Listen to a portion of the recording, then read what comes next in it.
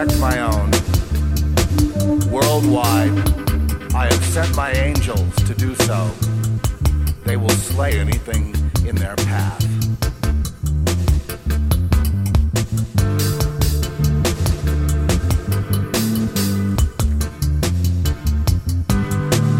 I, the Lord God, tell you that my people are protected.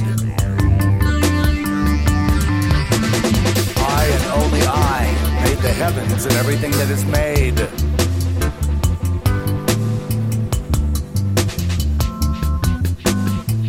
I will reveal to you at this time. First the hells must come.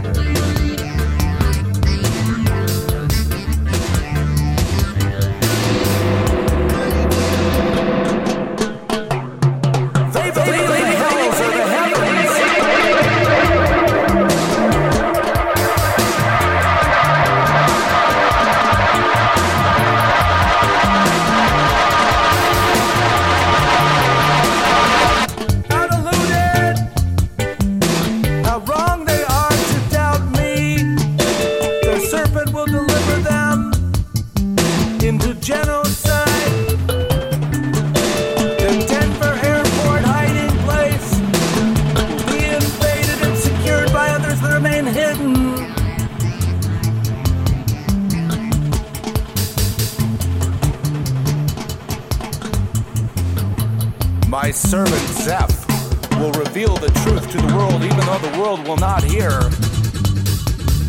They say much about 11:11.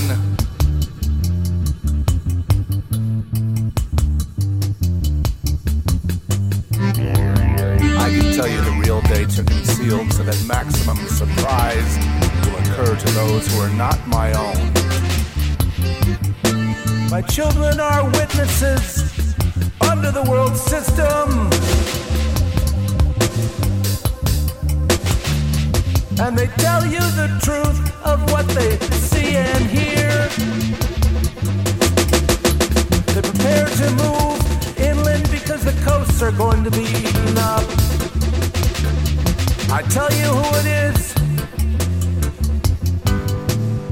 It is I who sent the phantom objects toward Earth and interrupt the flow of the sun and upset the markets and upset them because deep down they all know they have rejected my offering and slain my lamb. Therefore prepare for vengeance, world.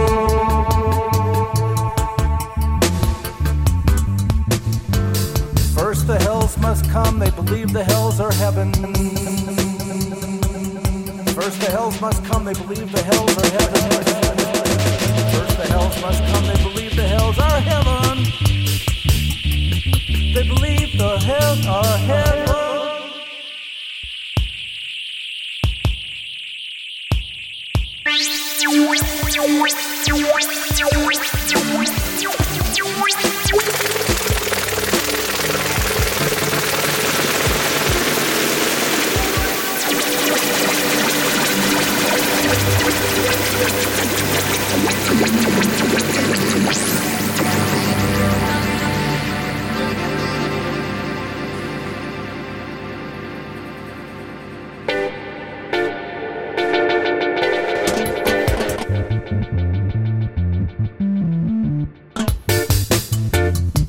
You will never ever have your utopia. I will see to it that hell comes to earth while I rescue my own. You will know then that I am the Lord God and I am stronger than any of you.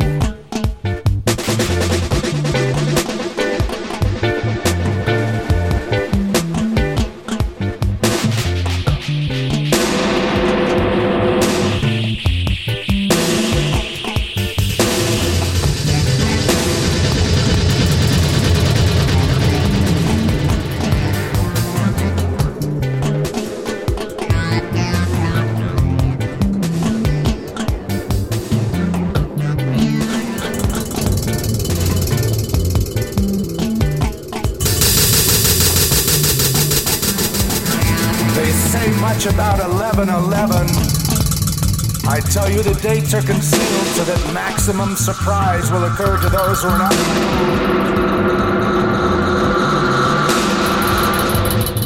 children are witnesses under the world system. They will tell you the truth of what they see and hear. They prepare to move inland because the coasts are going to be eaten up. I tell you, it is I who sent the phantom objects toward Earth and interrupt the flow of the sun and upset the markets and upset them, because deep down they all know they have rejected my offering and slain my lambs. Therefore prepare for vengeance.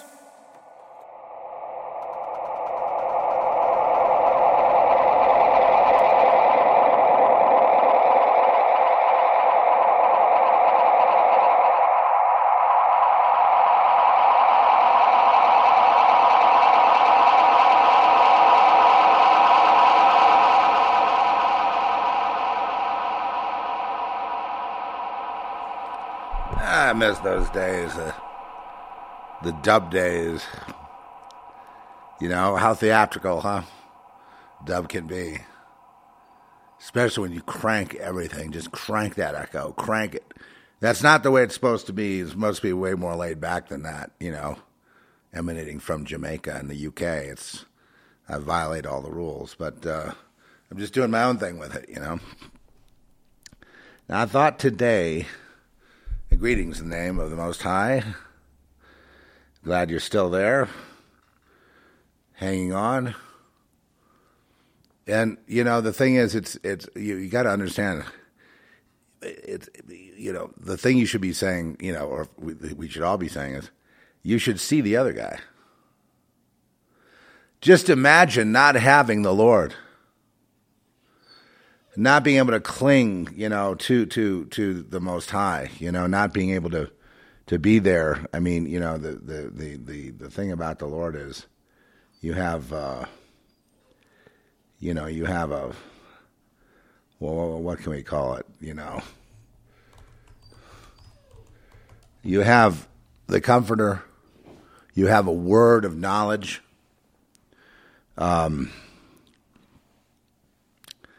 You have, you know, I'd love to find, you know, this, unfortunately, the reason they show you verses when you know, searching for God's comfort and things like that, the reason they show you the NIV is because the NIV is, Satan has destroyed it. You can pick and choose, but if you read it straight through, there's missing text. They just decided it wasn't important enough for you to see. And if you really want to get into it, you can get a 1611 Bible, and you can get into it further. You can, as far as people ask me all the time about the Gnostic Gospels, and Jesus being a Gnostic and initiated in the high orders of, you know, secret societies and all that. I think that's fine for people to talk about, but it's used to destroy people's faith. I just have to say it. I mean, you know, I'm sick and tired of hearing it. I don't want to hear it anymore. Okay? People looking for some secret angle. There is no secret. There is no secret angle about Jesus. The name itself contains all the mystery and the enigma. The enigma cannot be solved by saying secret society, Gnostic, and you know training. And you know, there's one I really love. The Tibetans trained Jesus in the way of Vajrayana, the thunderbolt vessel, and you know, taught him everything he knows. The Tibetans are fucking liars. They always have been. They're more akin to, they're like in bed with Adolf Hitler and stuff, you know, trying to do remote viewing killing, which, by the way, it's a program that I almost wound up in when I was a child. Thank God I got myself kicked out of there. Well, not really kicked out, but just, you know, it damaged me.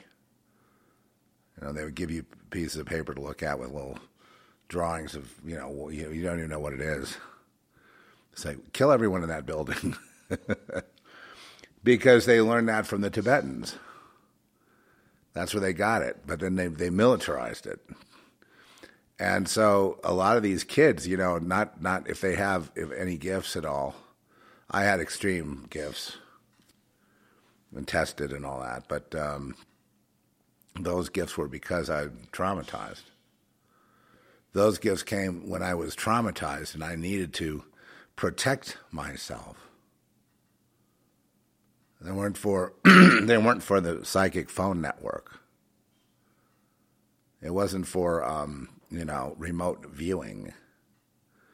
Although I have had my clashes in the spirit with various sorcerers and witches over the years, and I've suffered from it.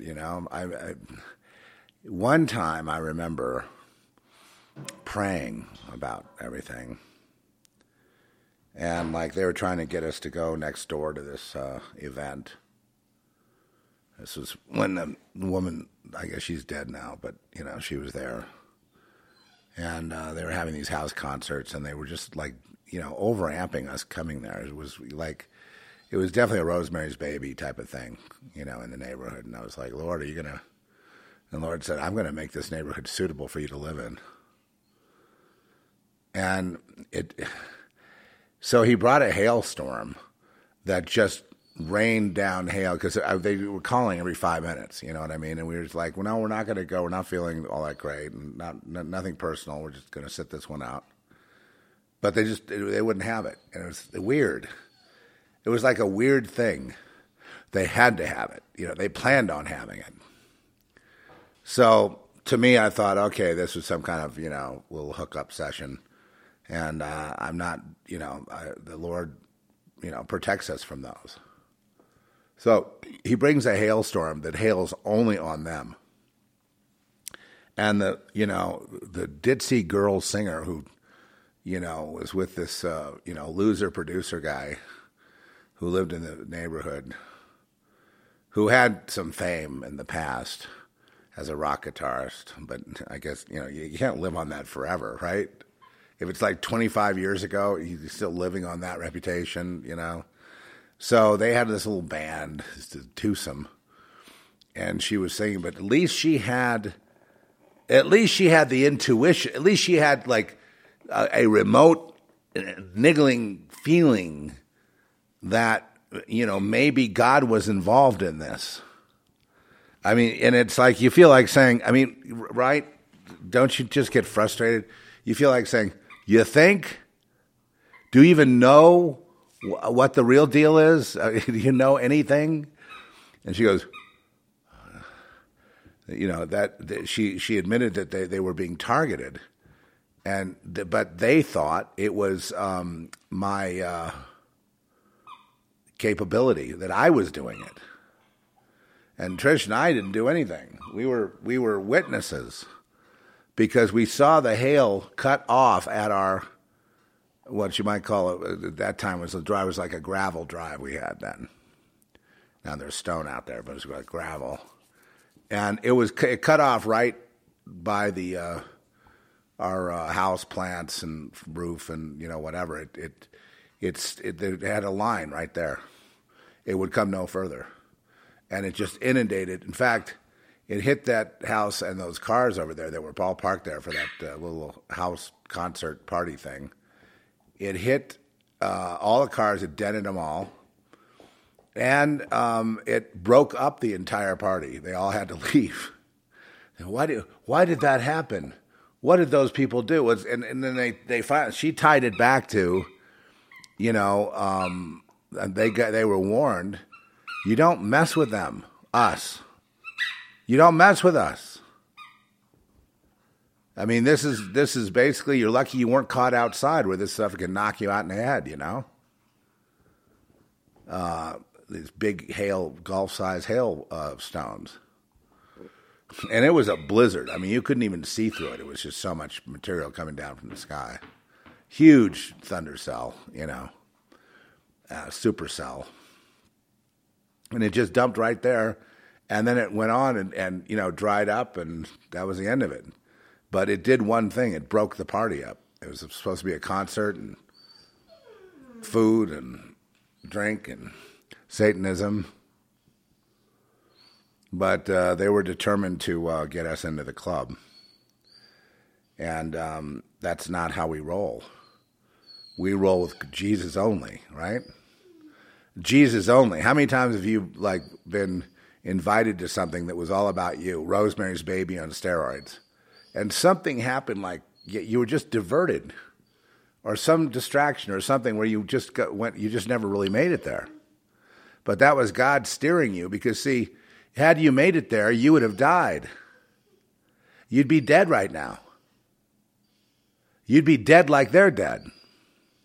Or you'd be literally dead. But I mean, dead like they're dead is dead, dead, dead, dead, and fucking dead. You're dead. You're dead. You're useless. Why are you useless? Because you go up against the Most High God and you try to harm God's children. And you harm anything that's innocent, anything that's good, anything that's decent. Okay. I've gotten all excited now. Please forgive me for the F word. I'm sorry. I get so mad that I just can't seem to contain myself. You know, I get so angry. I guess my anger is is really frustration, and it's at the ignorance of people, at the stupidity. I just can't take it anymore.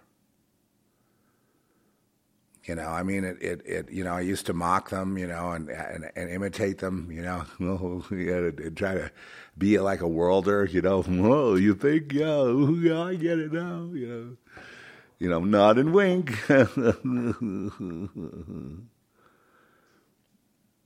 And the danger is not, you know, you can seek all the pleasure you like, but the danger is when it becomes initiatory into it's irrevocable. Don't you understand that? You've destroyed your free will. You've given it over, and the only thing that will save you at this point is you're not going to repent, because you're too afraid that if you do, I mean, I know people that were nice to me, so they got killed. You know, they're nice to you, they could be in jeopardy. That's why they're mean. They're mean because if they did anything else, they'd be in trouble. They think. That's not true. If you're nice to the children of the Most High, you're rewarded. You're given a chance to repent. You're given another chance to be redeemed. Usually, I mean, not. There's no guarantee. I'm just kind of talking in generalities of what I've seen. But for sure, if you go up against the children of the Most High, you're not going to get any chance to repent. Oh, we're talking about such a heavy subject now, aren't we? That's right. A lot of your friends and neighbors are, you know, on their way. They're hell-bound, whatever that means. They think it's a lake of fire. Well, it's a lake of fire, at least on a temporary basis, but ultimately it's just, you know, the life is dust, meaning it's, you know, life is insignificant. I think the real story of God is, since all things are God, you know what I mean? God created all things. He explains it in the book of Obadiah best when he said it's as if he's talking about Esau, and Esau will be as if he had never been. Even though he was a mighty man of the earth. No, get out of here now. Come on, don't just sit there and bark into the microphone. He wants to play. Yeah, I know he wants to play. Well, I haven't done a pod in a while, so I thought, you know, maybe I'd try. But, you know, we've been having this problem for the last 3 dogs. Yeah, it's really tough. It's really hard on me, not him. Trying to keep my concentration. But anyway, so when you bless the children of the Most High, God blesses you. That's the way he rolls. That's a God thing. When you're mean to the children of the Most High, you're punished. And, you know, those of you who have repented and come to the Lord, you know what that punishment's like, right? Because you were in the world, you're all hooked up with the world system and all that, then you had an incident, you got sick, and people abandoned you. Oh, imagine that. You mean, and they lied to you about your job. It wasn't so secure. And they're not waiting for you to come back. and you just felt lower than dirt. You didn't know what to do, and so you actually repented. Well, good for you. You figured it out. Fear God, not man, okay? Don't fear what man can do to you, because the man's going to do it to you. You're going to lose your job. You can just get sick one time and you watch what happens. You're going to lose your friends. You're going to lose your job. You're going to lose your little connection to the circle, which is a complete waste of time. You're going to lose your connection to the world system. You're going to lose your place in line. And they're going to do all that to you, along with you're going to have to take a few daggers out of your back because they want to move up, and so they're itching to take your place and shove you to the side. And that's completely legal, by the way, if you can get away with it. And then when you're sitting there all alone, trying to figure out what the hell happened to you, you have to understand what happened to you is, and I'm going to give you some good news. God breaks those he loves. You're getting broken by God. And when you're broke down enough, you will finally cry out and you at least say, please stop hurting me.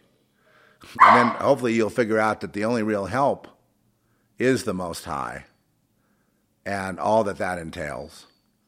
The kingdom, which is the only kingdom there is. There is no Satan's kingdom. There's no such thing. There is no satanic circle. There is no such thing. There's quantum physics. There's manipulation there's sympathetic magic. There's, does a lot of damage. You take voodoo dolls and you can kill somebody with that. That's the same thing as like the remote viewing type of military operation. You can certainly do all that stuff. You say, oh, that works. Well, yeah, destruction can work. You can take two objects and separate them by, that are quantumly entangled, and you can separate them by 100 billion light years, and whatever happens to one will happen to the other. Just, you know what I mean? And instantaneously without having to travel through time or space. That's what they've learned how to manipulate. They've learned that. So what did they do? They applied it to splitting the atom, right? What's the atom? Atman equals Brahman, right? Atman equals Brahman, which is the crux of the Upanishads, which is as far as, so second heaven. No, I'm assuming you know what I'm talking about, so I'm just going to keep going. Second heaven. There is, Satan can get into the second heaven. That is, the children of Satan who don't believe in Satan still have access to the second heaven to conduct their spiritual warfare, which, to attack you, to throw diseases at you, to set up setups and traps and booby traps and all kinds of mischief.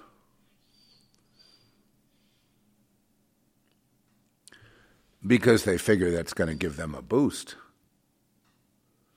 And you're never coming back because you went to the hospital, you got cancer, you got fired, you're done.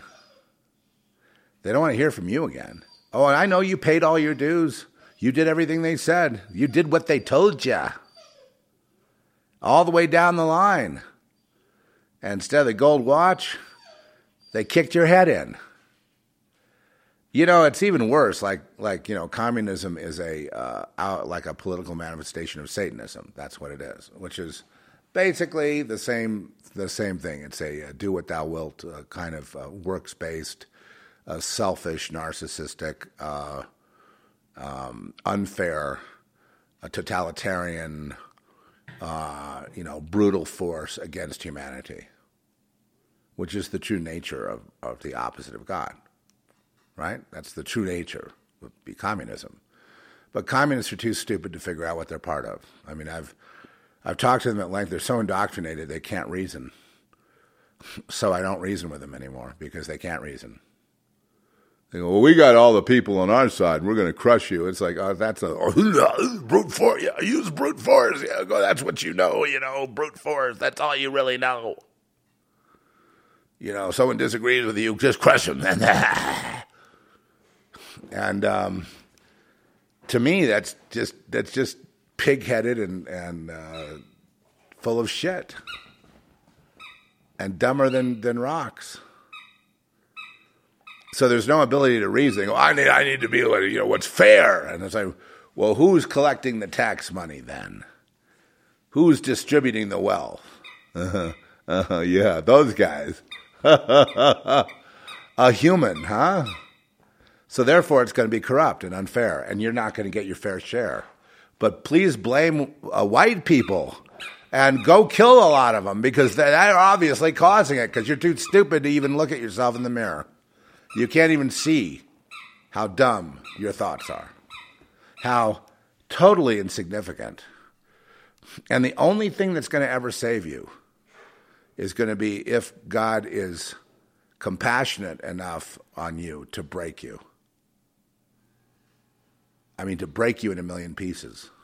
So you can't just get up and go, join in the cocktails or the orgies or the pride parades, which is just another communist stronghold. It's got nothing to do with human rights whatsoever. It's got to do with lawfare and forcing children ultimately to be mutilated, genitals mutilated, to castrate boys, to destroy women. That's the real face to enforce pedophilia. Ultimately, that will be the thing they keep hiding, and pedophilia will never be accepted. I can tell you that. There will be a fight to the death before that happens, and you can tell we're kind of preparing for that, can't you? Yeah. Well, Jesus did say, make sure you've got a sword. So I've done 3 little videos showing my sword. I've got an Excalibur sword. I've got a military katana made in Japan. Well, made here, but then with Japanese steel. And then I've got a cane sword, a cane that can double. You pull a sword out of it, and it's just simply a self-defense. If you get messed with, it's just meant for indiscriminate stabbing. It's just meant to. If they're on you, you can get them off of you. It's really a self-defense weapon because usually people with canes get attacked by young people see an old person and they want to throw him down on the ground and rob him and take everything and then put a brick to his head and crush his skull. So maybe God doesn't want you to die just yet. So you might have to defend yourself. Oh, I know there'll be a lot of Christians martyrs that just, like we've already seen with ISIS, who will accept being drowned in a cage, who will accept being beheaded in the square, who will accept, who will, get caught and not fight back. Yeah. But then there are people that are meant to defend either their family or their children. And God empowers them to do just that.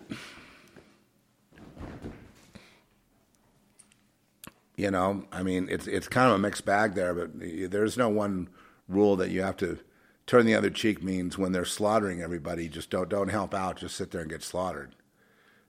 Because if that's based on cowardice, which it is, 99% of the time, people don't fight back because they're afraid. That's unacceptable to the Lord. He does not accept cowardice. And that was Peter's big deal. Peter was a coward when he denied Jesus 3 times. And so he had to repent by affirming Jesus 3 times. I love you, Lord. I love you, Lord. I love you, Lord. And who am I? You're the Messiah. You're the one. You're the Son of God. You're the, right? Had to all over again acknowledge who he is, and if you love him, and make up, i.e. repent, right? Go the opposite direction of what he did, before the Roman soldiers and others, right? Where he denied, I don't know this guy. And that's basically human nature. You know, Peter is like a lot of people. That's what I love about the Bible. It's not only a real document, you know, it's living. The Word is alive. You know, but the people in it are people you can relate to. Peter did something that 90% of us would do because we're weak, because it's the flesh. So you have to repent because the flesh is going to stay weak, so you keep repenting over and over and over and over again. You're not, you know, see the other guy, the worlder, you know better than him. Both of you have the exact same weaknesses. So you're going to be, you know, so the difference is those weaknesses on the worlder side, he's going to embrace his strengths and say, yeah, I've got this desire and that desire, this desire that's got to be fulfilled, you know. This guy wronged me, I'm going to go get even, you know, or whatever it is. And the one in Christ that looks like the fool to the world is going to return, you know, good for evil. Well, you know, you can have a sword or, you know, a gun or whatever, not shoot the guy. You know what I mean? You can return good. You can spare that one's life. You can defend that person against another one. You can give him the shirt off your back. Return good for evil. That is where I've kind of wound up thinking is the highest form of accurate and successful spiritual warfare. Not simply praying away demons and casting them. I mean, you can cast out demons, but I mean, it's really in more than that, because they'll come right back if that person is not changed. Right? So you have to use discernment to figure out if that person's changed. If you cast the demons out and everyone's so blown away with the miracle that everyone repents, then that's good. That's a plus plus. But if you cast demons out and nobody seems to care, then you're wasting your time. You're wasting God's time. You're wasting my time. You know, see, that's the thing. God keeps us from going on fruitless excursions into Nowheresville, right? And gives inspiration as to, you know, go talk to this person, go talk to that person. Out of a sea of millions of people, that one person needs to be talked to. Tell them about Jesus. And how do you do that? You witness. Jesus did this for me. Jesus did that for me. Jesus did this for me. This, that, and the other thing. Jesus just saved my life again for the umpteenth, 100th time. Jesus protected us from the wolves next door, who'd since moved away, who were, the woman that lived there was, it was so funny, she was from Beverly Hills. What are the odds? Totally, and she still was like L.A. oriented, you know what I mean?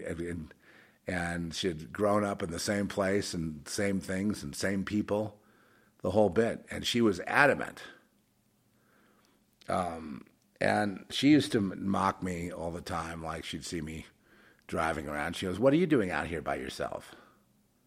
Things like that, thinking that's a big joke and that's funny because, of the dangers that lambs face. Thinking that's really funny. Ha ha ha, that's really funny, lady. And even after that rebuke from the Lord with the hail, she didn't connect it. She just kept on. So God moved her. She went to she got ripped off by criminals, and she couldn't afford any kind of retirement. So she took what little she had and went down to Mexico to get in some old folks program down there. Probably pretty nice, but I mean, it's not what she had in mind. She had to leave the country. To live out the last of her days, to have care, because she couldn't take care of herself in the house. Now the house has become like a horse house. It's for rescuing thoroughbreds, I think. Anyway, bottom line is the woman got run out of town. In fact, a bunch of people left, leaving the neighborhood just absolutely perfect for us to live in. God's promise 100% fulfilled. There's no danger. There's one guy that, hates Christians, but he himself is so obvious and such a joke anyway. And if you need help, you just pay him, and you can use his backhoe, and he'll clear the snow out for you. You know what I mean? He's sort of a little bit of a, he's pretty much, purchasable. And then he forgets all about, One point he told me, he goes, "Hey, you and I know Satan, don't we, Zev?" And I said, "Well, yes, I mean, that's my enemy." And then after that, he was pissed at me. So he says, he put a sticker on his car that said, "So many Christians and so few lions. Like we should be thrown to the lion. We should be killed." And so every time I would see him, I'd wave.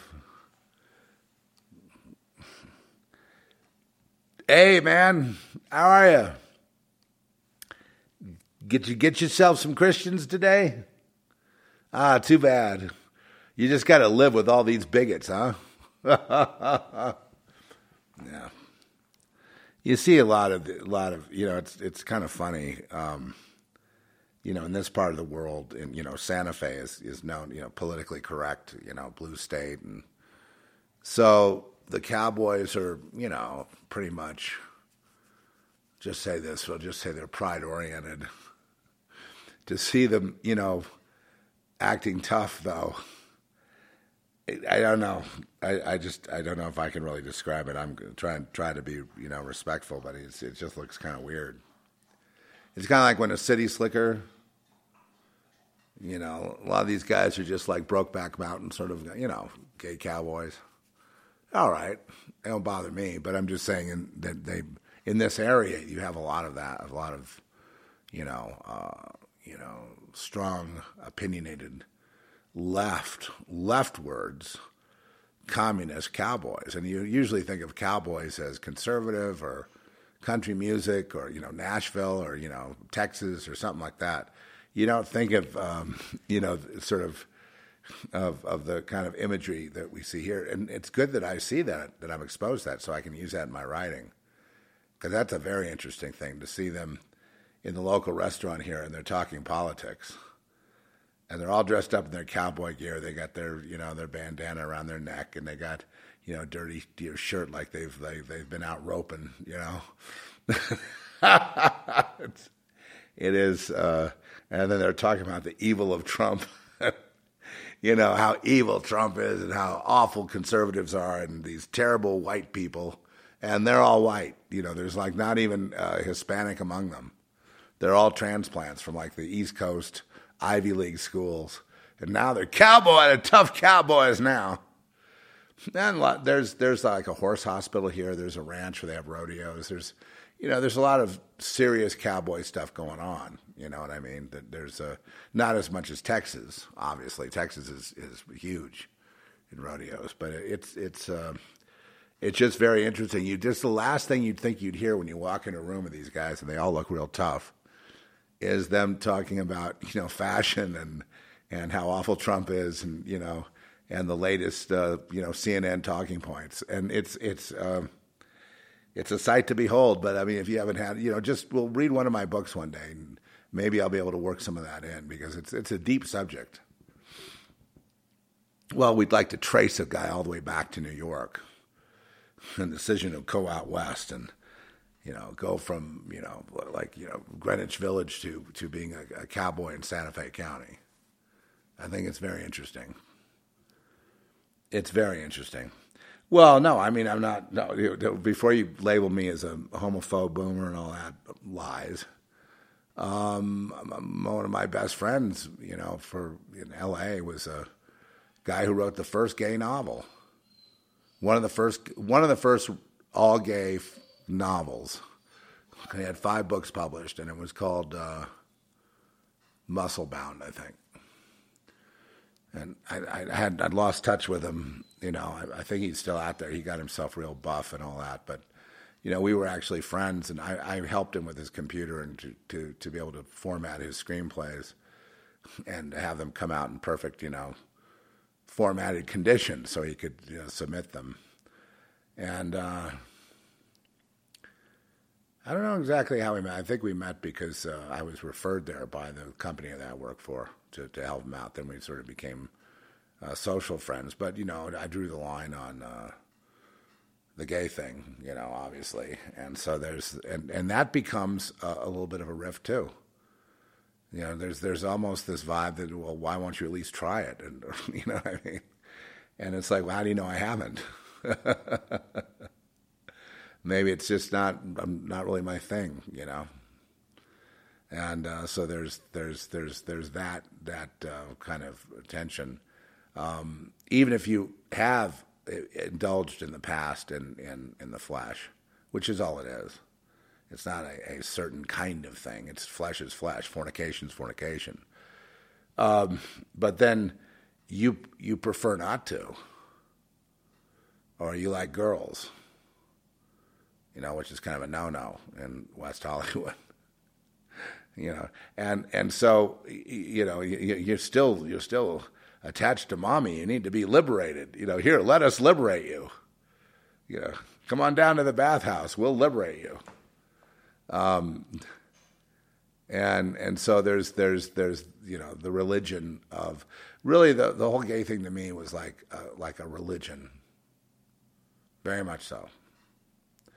And it's not dissimilar from the LGBTQ is same thing is and the pride thing is the flag and taking over the rainbow, which I resent. I have my own rainbows. I don't you're not going to take my rainbow away. You don't own the rainbow. Sorry. God gave us the rainbow as a sign that the judgment was over, that he wasn't going to flood the earth again. So that's my rainbow, not yours. Or anybody that believes like I do, that's our rainbow.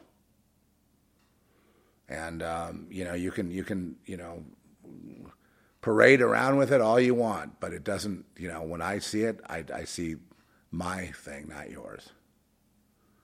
And the other thing is, I've always had this idea, that people can have sex with whatever they want, including inanimate objects, which they do quite thoroughly. And now with robots, right? Now that's the new thing. So that's going to be very much, AI and robots and virtual sex, and then eventually real tactile robots, that have flesh and, they can satisfy your needs. And as you get older, they can take care of you. But anyone can indulge in the flesh in anything, whether it be gay, bi, this, that, the other thing. I mean, anyone can do anything. So I draw no line. Fornication's fornication. Men, women, men, women running after children. All of it is a weakness of the flesh, if it has nothing to do with building families, building population. Building. They say, well, we have enough people. No, we don't. That's the worlder. That's the Satanists' moniker. There's too many people, so they justify all their nefarious deeds against humanity on their opinion that there's too many people, when in actuality there's plenty of resources to take care of how many people are here and more. God said replenish the earth. He didn't say, man should interfere and try to restrict it. The birth rates are way down because the sperm rates are so low. The sperm rates are low because why? Because they're poisoning the food, poisoning the water, poisoning the atmosphere to make sure that those rates and the frequencies and the radiation to make sure those rates stay down so there can't be any children. I mean, they're obsessed with no children. Abortion is basically human sacrifice. We all know that. And now there's no such thing as abortion. Abortion's been canceled. What there is birth. And then the parents are, the mother is told that the fetus has been aborted, and then they keep it alive, and then they dismember it for the parts, and then they sell the parts. Nobody throws the fetus away. Come on. That's worth like $150,000 right there. Broken up into little sections, little lungs and hearts and spleens and legs and arms and necks and heads even, and little brains and cells and blood. All that stuff is a commodity. All that stuff is worth money, money, money, baby, money, lots of money. You don't just, you tell the girl, yeah, we just aborted your, third trimester baby. I mean, what kind of a monster are you? Well, that's good. The only reason I got pregnant was so I could sacrifice the baby. I want to murder my babies, because that's the whole party I'm in. All the people, are having babies just so they can sacrifice them. It's really cool, man. And then maybe we can eat them. Yeah. They have rituals to see if someone's loyal where they sit down and you have to eat poop. It's one of the initiation rites. Bathe in poop, eat poop, bathe in blood, a blood bath, have people die and bleed on you. Yeah, I mean, every opposite thing you can think of, every perversion you can think of, that's, they've been doing that. And they've been doing that since the beginning of time. They were doing that during the golden calf time. This is all old. They just kept it hidden from you. Nothing ever stopped in America. They came in and they just took over and they, and they're going to run it into the ground, just like they run everything into the ground, and everyone. They ran my family completely in the ground. They thought they were so lucky. Well, none of them, they don't exist. I'm the only one. I'm the witness. They're all dead. Completely. And the reason they're dead is because they brought the curse on themselves. The curse of, no children and no future, no grandchildren, no nothing. That's it. Just dead and line ended. And God reserves that punishment for people that are really wicked. Really wicked. Really wicked. No line. Oh, I mean, the Bush family's a big family and all that. They go on for a while, but, ultimately, Psalm 37 says, God will slay evil. Don't be jealous of evil people that prosper in front of you. Just know that their day is coming, and I have the faith to understand that it's not your call and it's not about you. It's about what they're doing in relation to God, not what you're doing. In fact, it shouldn't even be really on our minds what they're doing. We should be having God on our minds, and we put him there. And yes, many times we don't get the paycheck. Many times we don't get the opportunity. We get put to the back of the line. We get cheated out of it. It happens every day. And every time you take one for the team, every time you take a hit like that, you're furthering the kingdom of God. You're pleasing to God. It's a sacrifice you're making. You're going to take that kind of treatment because of your faith in God. You could be well-liked. You could be adored and worshipped simply by switching sides. But you don't do that. And the reason you don't do that is because, how would you like to be without anybody? Just like your backstabbing friends, that's it. Your backstabbing mother, your backstabbing father, your backstabbing son or daughter. And the minute you weaken, they just can't wait to get rid of you. How do you feel if you were just cut off from God and that's what you had to face every day? It would drive you completely insane or depressed or to some extreme, but the extreme would be pain, period. Pain on steroids, pain to the nth power. Pain upon pain upon pain upon pain. Everything is bad and everyone is bad and everything is getting worse and nothing is better and nothing will ever get better. Everything is going to be just absolute disaster and sorrow and pain and suffering, to the end of your days, and nothing is going to help you. We're going to get to that point pretty soon, folks. And what that means is that God's calling home a lot of prodigals to repentance, but we're all saying, "You mean it took you this long to figure this out?" Well, we were afraid. Well, is that why you wear your mask? Because you're afraid? Is that why you took the jab and then you died of a heart attack because you're afraid? You're afraid to go up against mommy dearest, the queen whore of Babylon, because they might hurt you? So now look at you. Your blood is tainted. I mean, they're trying to taint everybody now with the food and everything to make sure that nobody gets out. So that's a new ball game. And that new ball game is basically this. The Lord and Lord only can get you out. Do you think the people of earth will ever figure that out? No, they won't. There's like maybe a third who will. Who already have. Who are born knowing. Who are born black sheep. Who are born rejected. I was born myself pretty much rejected because I had original ideas. My parents hated my original ideas. I had ideas about Bobby Kennedy in 1968. I had ideas about Martin Luther King and John F. Kennedy.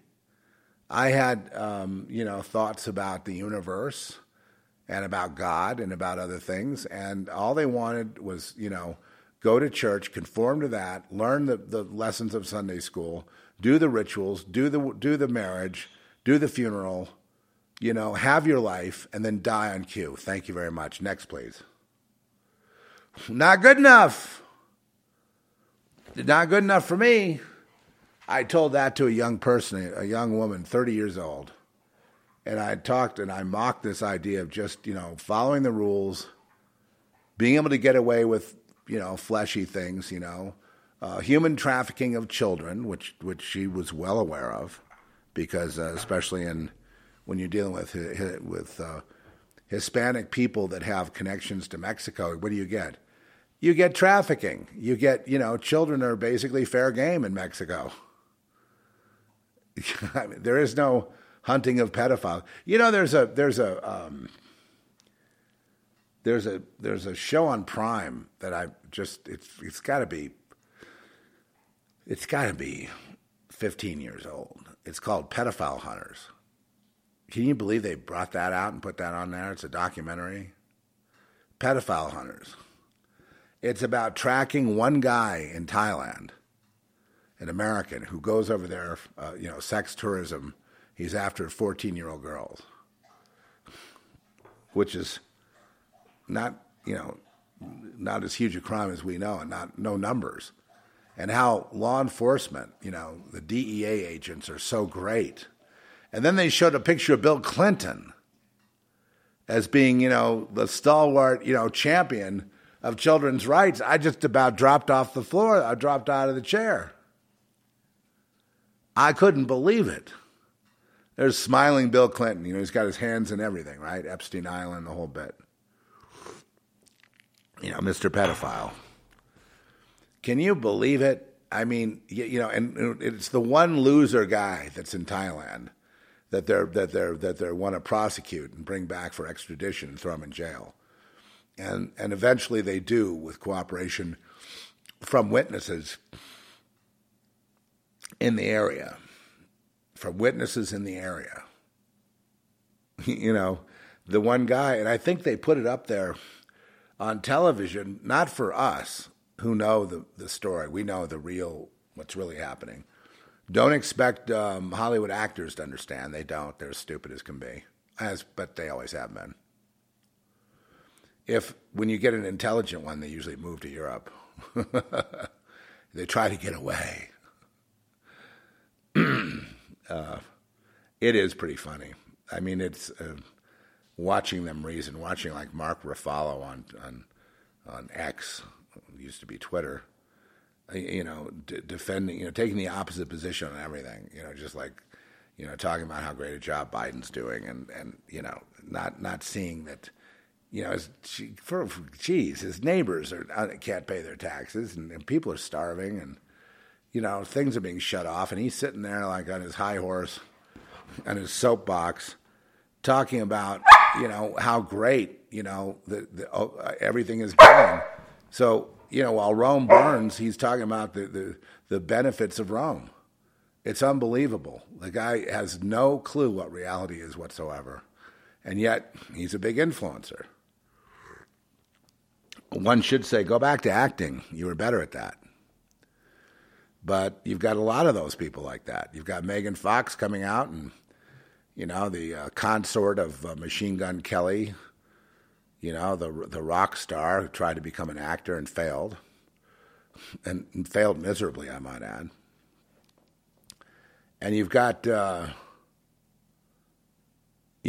coming out and saying, anybody that's conservative, and what that means is if you're a Christian, okay, let's really give, we know she's going to lie, so that's what she really means. I'm going to, we're going to kill you and then cannibalize you. I thought it was Babylon Bee. I checked it out a little more thoroughly, and it turns out that she said that. And it's it's commensurate with she's losing her looks.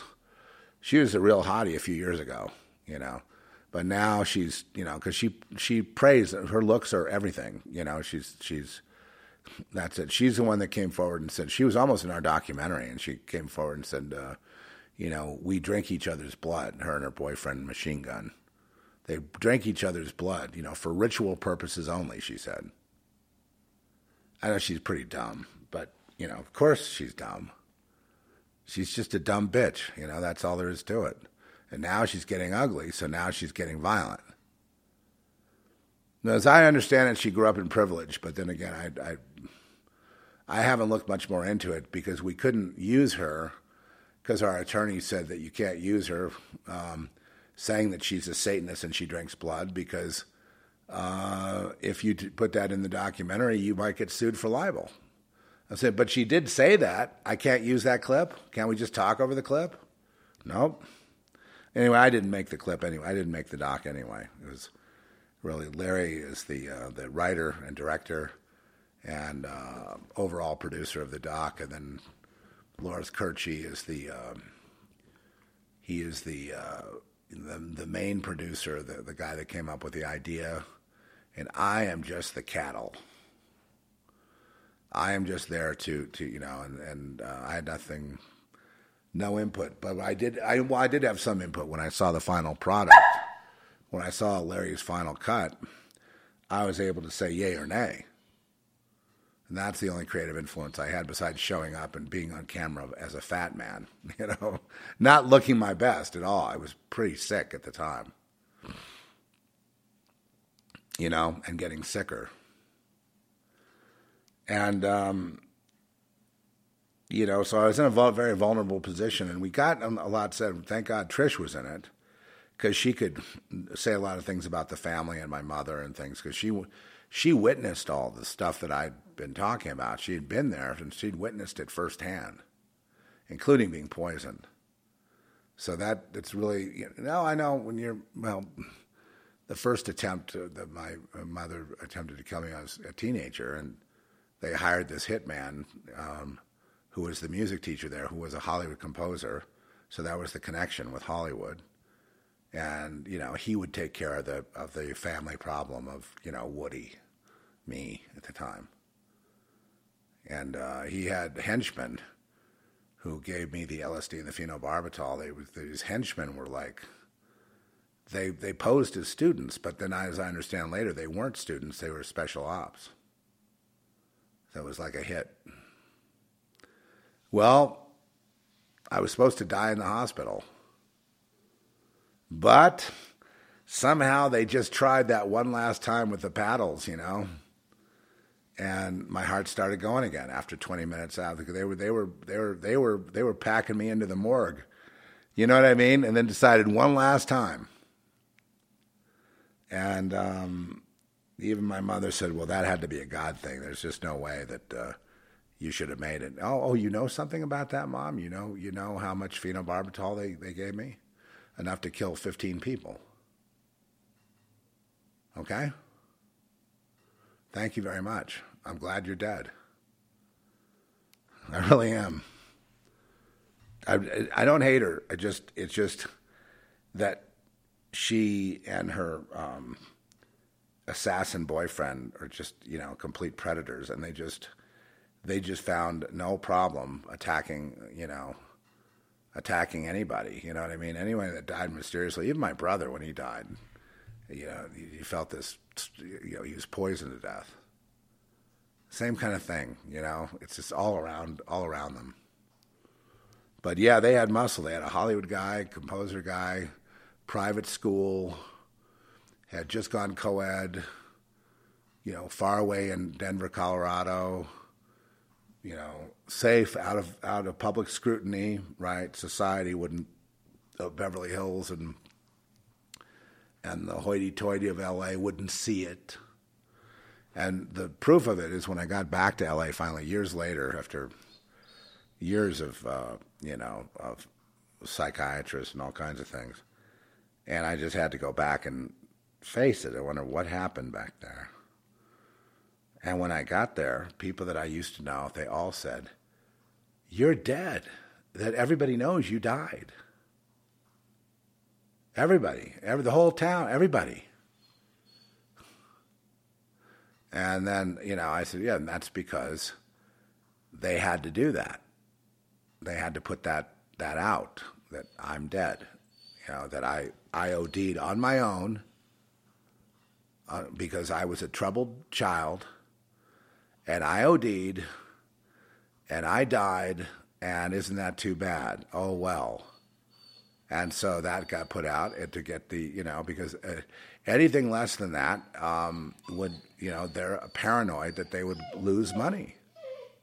They would lose social position if they allowed me to go on and disrupt society. They don't wait till it gets to the police level. They take care of it right away. They don't wait till you become Patty Hearst, rebelling against Daddy, and joining the Symbionese Liberation Army, to take down the system. And I'm down with the struggle, baby. They don't wait till you go full, peak Patty Hearst. They take you out nice and early. It's an accident. You drowned. You went on don't go on that, My advice to young men or women that are, rebels, I'd say, don't go on the hunting trip with dear old Dad, okay?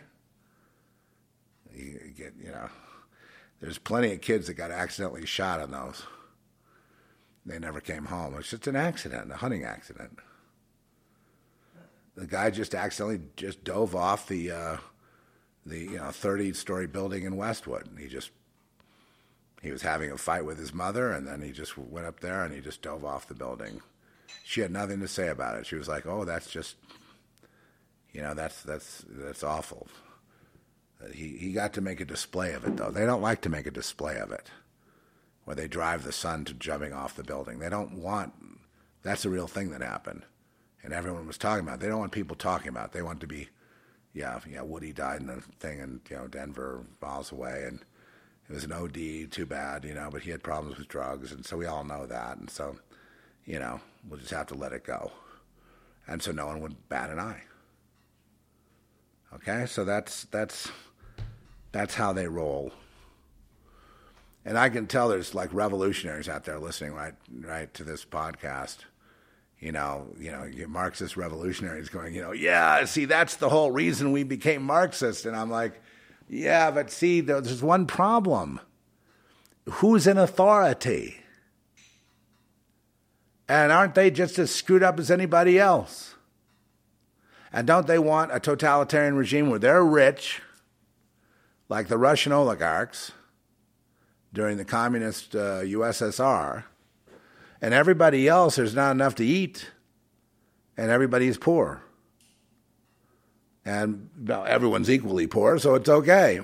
Now the plan is to put everybody in compact cities and compact buildings and just, rack them and stack them as just, basically commodities, while the wealthy elite go off and have their tennis tournaments and their yacht clubs and their sailboat races and their mansions in Miami and all they're going to have all that.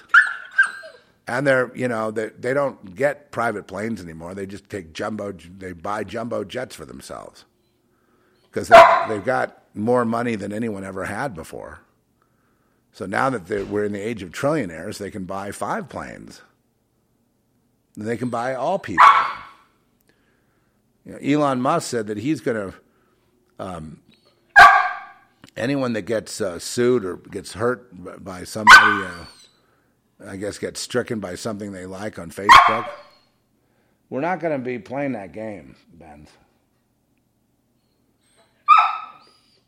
Well, what you should do is go outside. He can't stand it. Okay, I'll leave. I'll let you call the shots. You can call the shots. The dog tells me what to do.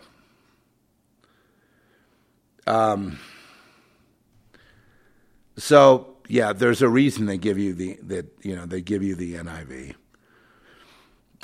It's because the NIV is inaccurate compared to, it's not every verse, but many of them. And so I have an app that's just KJV, but it's hard to,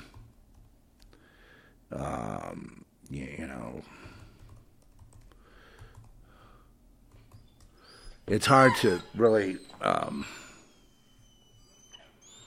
No, there's a site called the King James Bible Online, and I think that's probably going to be your best bet. So here are some verses that I was, had planned to read, and then I've gotten so distracted today that I apologize, folks, for being loud, I guess, for saying the F word. Shoot. 2 Corinthians 1:3-4. Blessed be God, even the Father of our Lord Jesus Christ, the Father of mercies, and the Father of all, and the God of all comfort. So God is comfort. God is. You can take that to the bank. Come unto me, all ye that labor and are heavy laden, I will give you rest.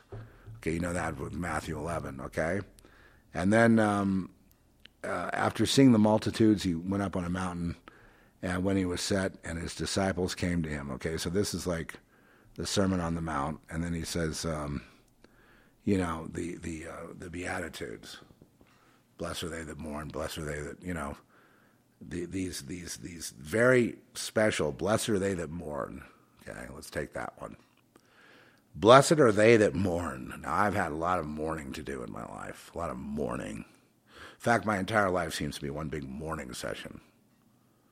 You can ask Trish. I'm just always on the verge of tears, always on the verge of collapse, with sorrow. But it says, "For they shall be comforted." So when you mourn, like if I mourn my daughter, then I may cry, but then I'm comforted too in that same thing.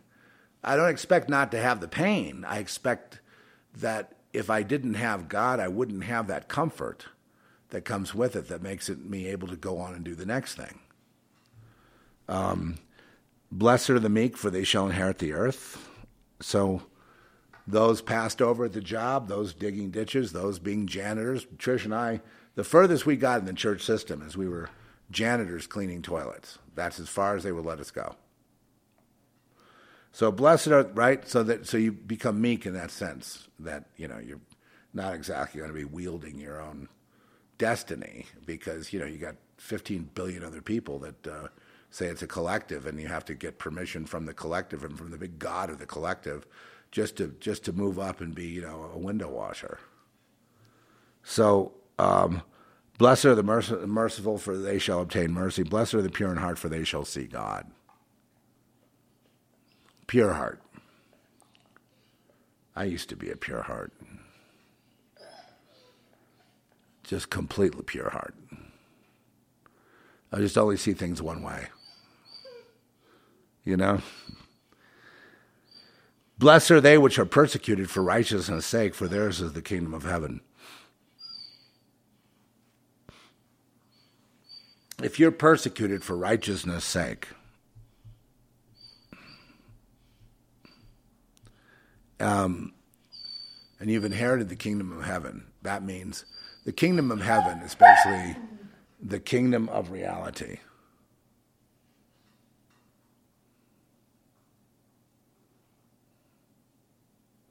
the kingdom of reality. In other words, heaven is real, but heaven isn't like up there and that's it. Heaven is, the concept is very simplistically presented, but it really is a multidimensional reality that one doesn't really enter into. One has to, it's you can't be in eternal. One day of your life, you're either eternal right now or you're not. You were eternal before you were born, or you're not. So where were you before you were born? You're in the kingdom. Souls are in the kingdom. Is that the kingdom of heaven? The Bible's not that clear on it, but you can make that assumption. Let's just put it this way. If you're persecuted, and you know you're being persecuted, like I know, that we get punished for making movies and stuff. And they really take some issue. I mean, if they know you're a Christian, making, especially if you're a white Christian making a film, they'll try to get you, lawsuited. They'll throw rocks at you. They'll stone you. They'll say good luck. They'll say I'm with you. I'm on the team, while they're placing the fourth dagger in your back. That's basically what you get here, because most like I would say that the crew that we pulled together in Austin, they were all just basically sort of Antifa sympathizers, and witches. They wore capes and they had spells. They put 666 on the slate, and they were just having a lot of fun mocking our Christianity while we were doing this movie. And then they had the nerve to be kind of puritanical, and when there was nudity, they were trying to cover it up and say, you can't do that, that's blasphemous. And I'm like, you're like Mr. Orgy over here. It's blasphemous, but it's because we're doing it. And I know one day I'll write a book about it. I'll write a book about each person, and I'll just show their proclivities. I guarantee they won't get anywhere in life. They won't get anywhere in the movie business. There'll be a crew. They'll be running around, running cable around, and helping sandbag the camera, and helping with makeup and different things like that, and costumes. But that's about it. On little weekend commercials and cheapo student films. I mean, that's basically where they're going to wind up. But I mean, that's what you get in an arts town. And I don't even try to film here in Santa Fe, because I do mainstream horror. Mainstream, and it's too extreme for them. They can't handle it. I'm like, so the question becomes, how can you be a Christian and do something that even horrifies us? Because you've been coddled your whole life. That's why, this kind of cinema that we do, it's called subversive. It upends your world. You don't like it, so you try to punish us on IMDb. I get you. I understand what you're trying to do. But it's not going to work. Not when we have 75 awards to show for it. Not when there's people that appreciate it around the world. And speaking of, things like Girl Next, which was one of the most fantastic experiences in my life, because I really did some hands-on producing. I didn't just write the script. I had to go, they took away our car. We had a sheriff's car. And they just took it away, without checking with anybody. My friend needs it back now. And it was sabotage. That's what they were up to. So I went down to the Austin airport. Austin, a horrible place. I went down to the Austin. Well, I guess if you have money, it's not bad. If you have money and you can go to the comedy theater with Joe Rogan's there, maybe that's cool. I don't know. I know they got good ribs, but that's really not on my menu these days. I'm more of a, Mediterranean kind of guy, But anyway, bottom line is, and hey, I see you out there talking away in the chat room. That's good. Whenever we can fellowship, that's good. Just to know that we're all kind of, the comfort's there. The comfort is there. Anyway, so hands-on producing, I just reminded, I was talking to Larry yesterday about heading out to the Austin airport to get, I had to rewrite in my head that part of the script where the sheriff, they gave him this old kind of boss hog sheriff's car. It looked like it was antiquated, So we got a brand new Escalade, black on black, of course, and put some, some police lights on it. and so now the sheriff's got two cars. So he shows up with the black and white, and then he shows up with the Escalade, to show that he's dealing drugs, he's dealing slaves, he's like a little bit of a made man. He runs that section of Texas, right? He's a big man, and it actually worked. And Larry went out. I remember one morning before the call time, and he took a couple of helpers for the camera, and he went and got a whole bunch of footage of that Escalade to use later.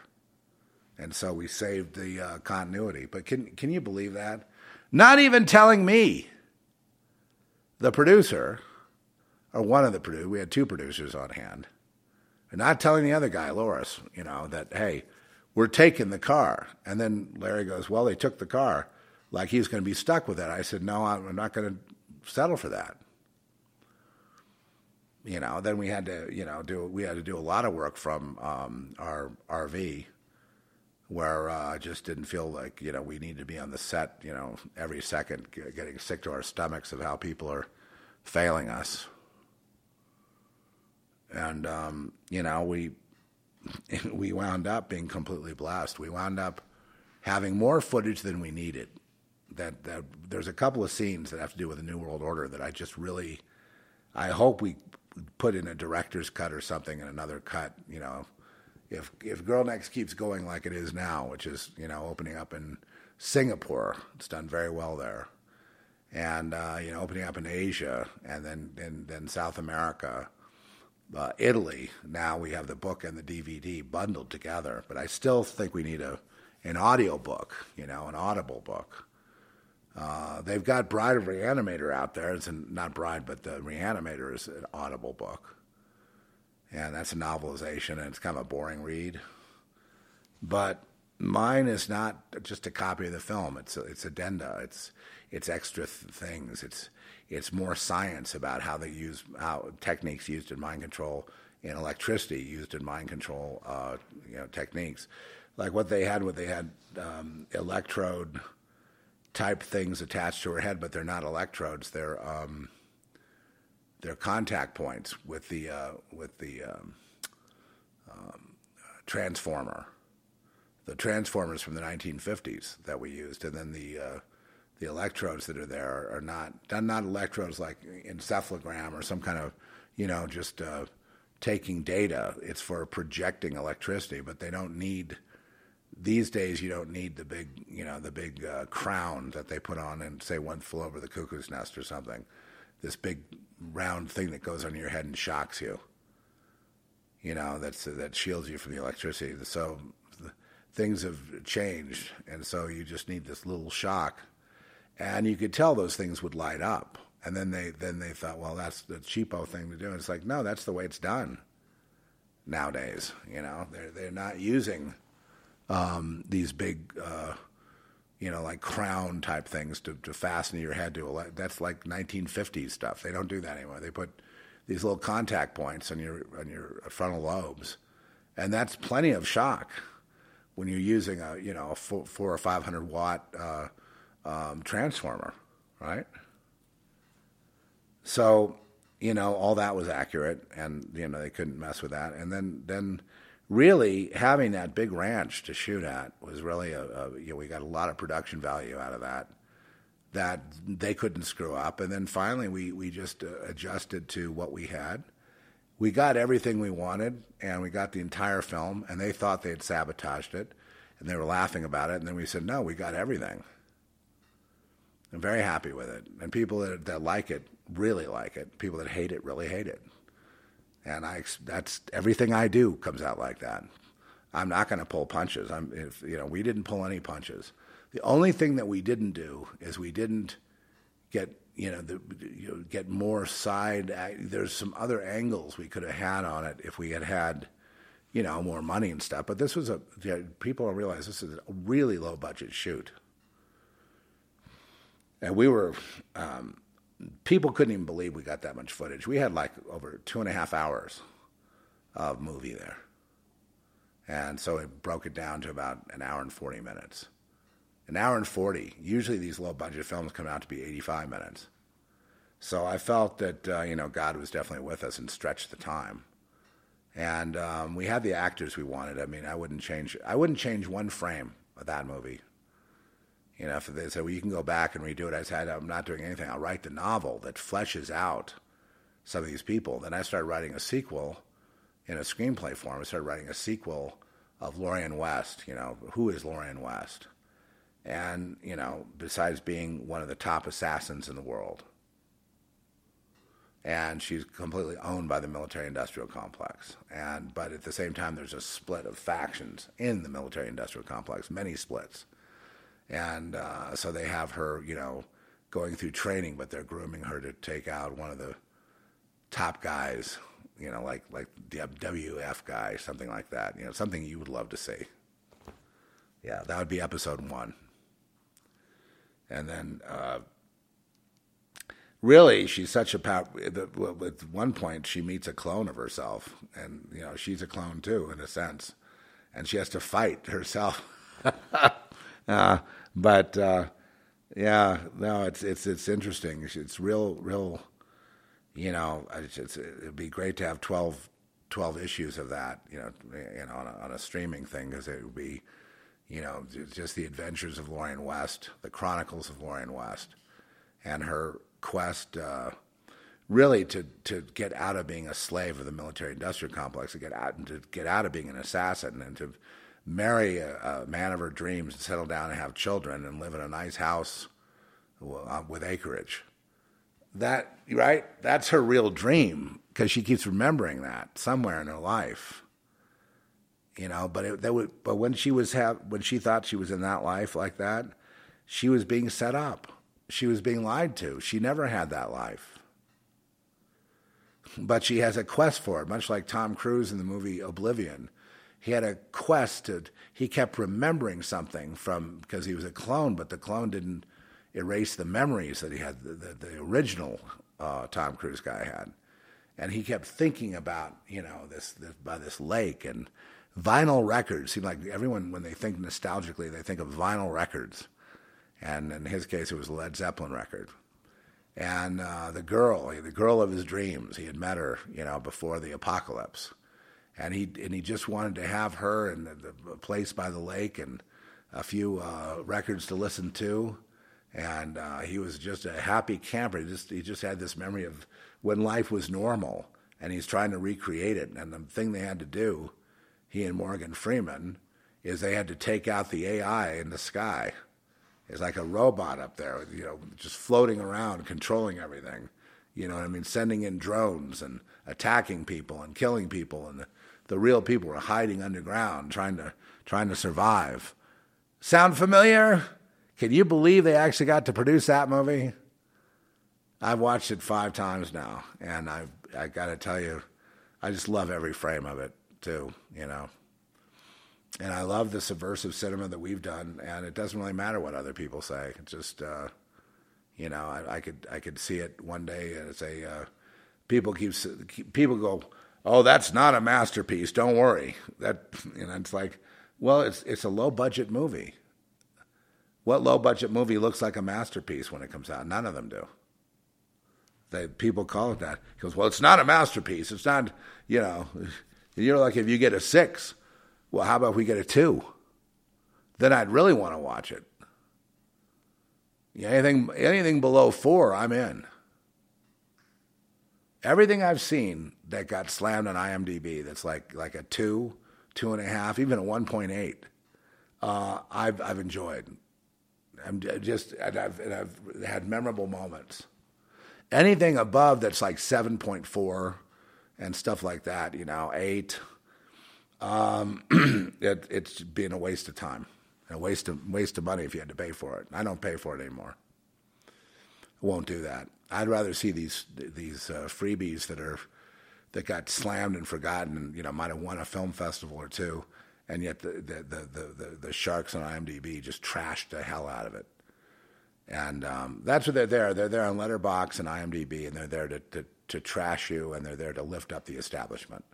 They're not critics. They get paid to do what they do. It's crooked, okay? It's for sale too. If you have enough money, you can go ahead and buy your ratings if you like. But I've played that game too, and there's no way to win. They'll eventually get you in the end. The best thing to do is do not buy any ratings for whatever you do. You're just going to have to live with the fact that we're in a corrupt world. And if you want your IMDb score to be, 6 or 7 or better, you then have to hook up with an executive producer like a Netflix or a Amazon or somebody like that to have your back. And then their publicity department will make sure that you don't drop below a certain number, because it's all manipulatable by the management. So it's not really fair, is it? They don't want indies. They don't want independent voices. They're at war with indies, and they should be, because they're about to go out of business.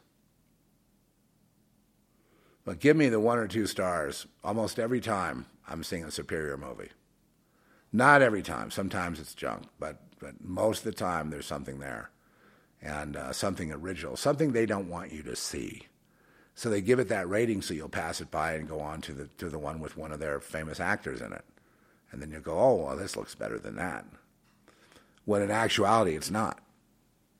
But if the idea is to feed yourself the good stuff, you have to be more creative in your searches. You can't just go, so-and-so is in it. Or, when it's backed by the establishment and when they've spent over $5 million, nothing happens over $5 million. Yeah, nothing. It's the same old, same old. It's like these Netflix streamer movies. They are a compilation of 4 or 5 other movies you've seen 10 times.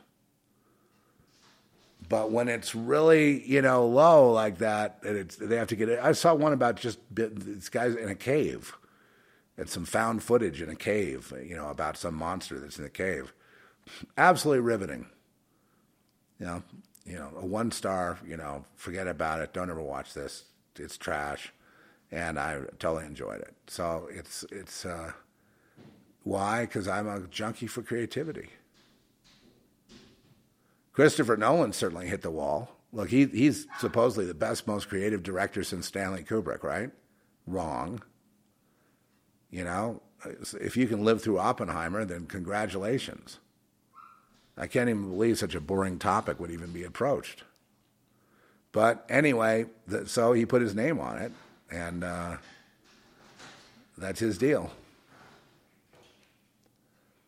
So they'll charge you $20 to watch that. And then, you might want to watch something about time travel from one of these 2-star people. And it all depends. Yesterday they threw at me, movies they thought I'd like, and they have the next one up is Interstellar. And, it's interesting in the second half on. But, I mean, getting to that point, having their version of the apocalypse or their version of the, ending of Earth, and so they had to go into space. It's just like, how many times have you even had this concept? Like a million. And it was, that was the best of the time. That had the best ratings from the New York Times. There was like stellar ratings.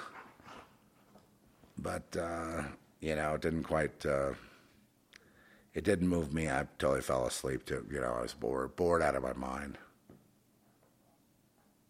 I like the good stuff, the Russian caviar, right? Dom Perignon champagne. And to get it in this environment, which is toxic and backwards, I have to look for the low ratings. I have to look for the obscure. I have to look for people that they just had an idea and they set out to make some film because they really love film and they really believe in it, and they're doing it for all the right reasons. They're passionate. And, there may not be the most perfect thing in Hollywood standards, but it's got the ideas. And the ideas are what turn me on. It's the ideas that get me, thinking and wondering. So what I want to do is play some music. I just want you to see this. We have one of the most sophisticated and one of the greatest composers since Angelo Badalamenti or since any of these, John Conte or any of these people, and even more innovative, very modern, okay, named Colin McGuinness. And I just want you to hear, if I can play a couple things from Girl Next, the level of sophistication. Please go ahead and put it up against a Stanley Kubrick, sampling of his music, as I did yesterday, or anybody. So all these tunes relate, and hopefully we'll be able to produce it as a CD. I've just been unable. I don't have people to help me, so I'm just stuck. I want to Stitch Me Up. Check this out. This is in the end when the Heinrich character is his face is falling off, and his wife Misha is completely concerned about how damaged he is, and it shows a tender moment between them, and it's toward the finale.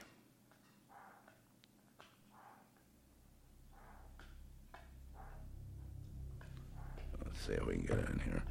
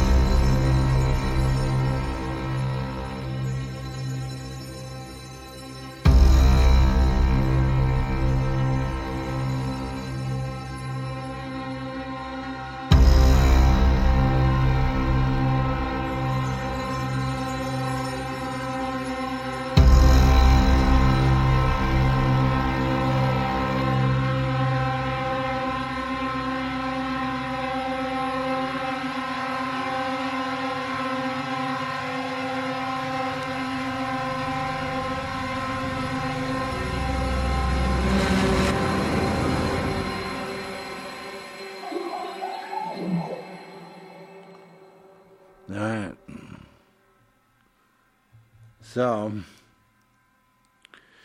just a few of, I mean, I just, wanted you to see and hear a level that, you usually, just let's just put it this way. This guy is playing with the best in the world. Okay, that's who we have. That's the score. Okay, so that alone puts it in another category.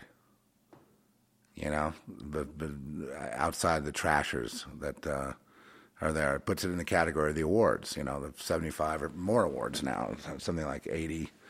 And then a Girl Next just got invited to another, specifically invited by name Girl Next to festival in south of Spain, south of Barcelona, about 100 kilometers, maybe 75 kilometers. I'm not exactly sure exactly, but it's this little town there that's north of the Italian Riviera, just north of Italy.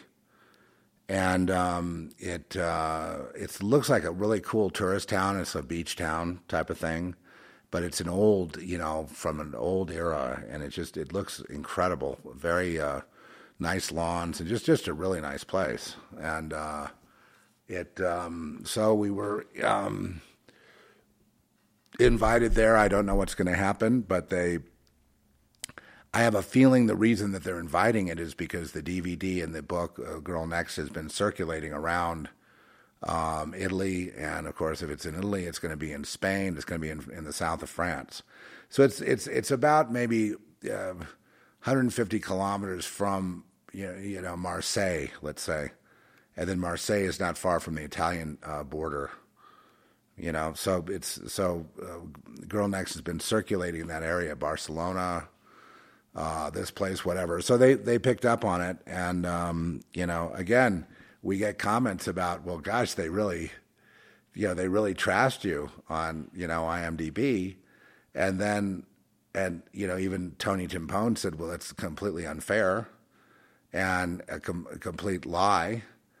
And but thank God you have all these awards to prove it, and especially awards like in Prague and other places, like even the one in India where they wrote up this long piece about Larry's directing and how it's going to be taught in film school and stuff like that. Just really quite the opposite. This schizophrenic disparity is because, folks, you don't know many people that are like mingling in this situation like we are. So here's the thing. It has to do with the signature that we have. It's a signature thing. Who really taught me about that signature was Jonathan Kleck. You remember Jonathan Kleck, the bell ringer guy who had the prophecy about the Hoover Dam being blown and it didn't happen on 11/11? Remember that? Well, I'd visited him because he lives in San Antonio, and he's had some little kids there. He was really a good dad with his kids, and a nice guy. Kind of troubled soul though. Troubled about being persecuted in the world, especially he felt he was really ripped off for sunglasses he developed and other things he developed, and he got shafted. And I'm like, well, welcome to the club. Anyway. The bottom line is that he was talking about a signature on things and how a child of God, a God person has like a certain signature, no matter what you do. Michelle Archer knew about this, and she was a great writer. I really loved her writing, especially her poetry, but she was just a great wordsmith. In fact, she handed me the mantle to be a writer. After she passed away, I was handed the mantle. I was going to do an audiobook out of one of her books that was based on one of my ideas. And I only got about 3 chapters in. I hated my reading. I couldn't do it the way that I wanted to hear it. Like, I'm not that great a reader, as some guys are just excellent at reading books, But, she was having, she published a few of her novels, and I think she was having the same kind of problem. Here she was, a brilliant writer, better than anybody on the New York Times thing. Just like you hear Colin's score. Okay, so what do you think of that? Is that like, is that as good as Star Trek? Is that like You mean if I told you Hans Zimmer did that, would you believe me? Of course you would. So that's my point. So what's the deal? And, I'm sick and tired of being, so when someone compares us to like somebody that's a worlder, I reject it. It's not fair. Because we're not on the same, we're being treated in a double standard. Okay? Just like the persecution of Christians right now by the DOJ. It's the same thing. It's a double standard of justice. And that's exactly the bottom line with the venturing out and, producing films. They're very hard to do. And, and we can do them, and we can do them in a traditional way. But the signature on that piece was somewhat subversive. But it proves the youth or the people that are marking it down, they have no clue what they're looking at. Not a clue at all about what's going on there. And that they just know they don't like it. And so they just start saying, well, it's amateur hour and this and that. Well, yeah, we did not use professional actors. We used, people that had acted before, but none of them were stars or anything. We did a nationwide search and a global search for these characters and made a decision to go all no names, and gave 4 actors a great opportunity to really show what they've got. But, they might not be as polished or whatever as it might be harder for the public to accept someone where they don't know the name. You could see a performance on that level by someone you know and you accept them.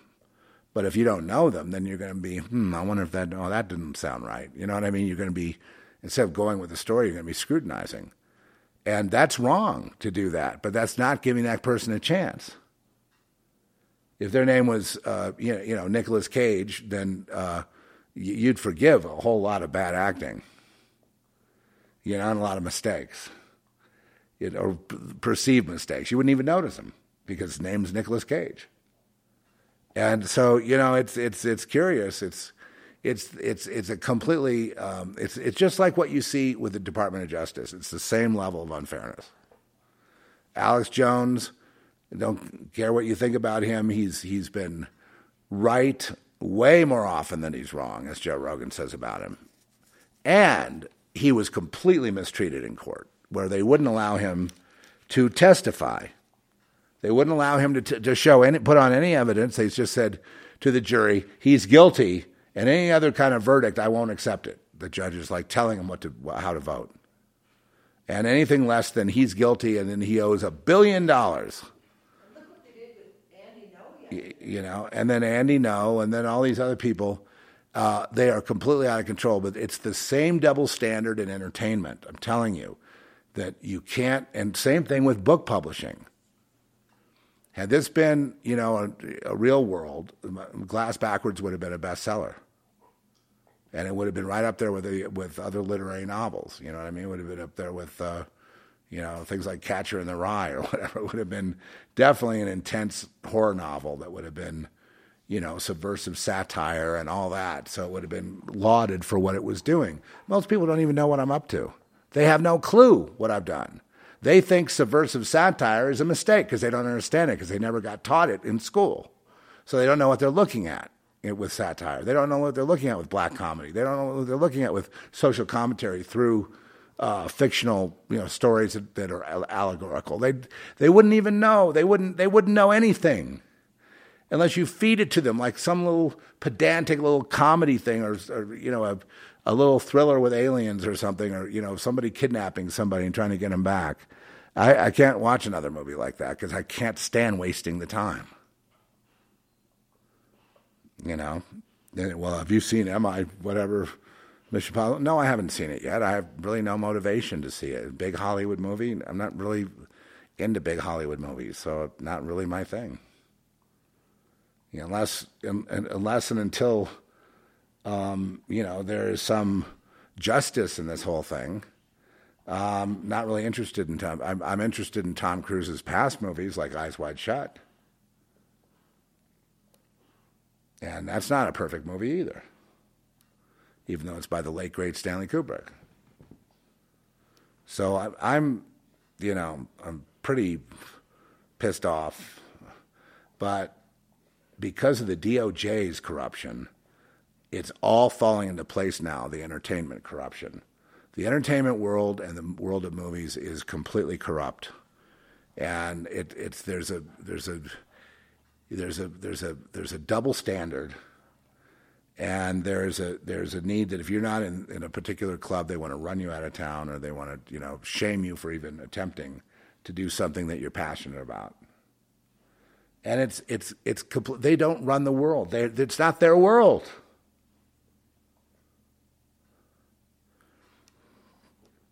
And many different points of view. People have different points of view on different things. They're all valid. If we only get one point of view, you know what I mean? And all we get is like Liam Neeson chasing somebody to get the girl back, and that's all we end up seeing. It just gets to be this, pain and oppression through boredom, through constant repetition of stupid memes.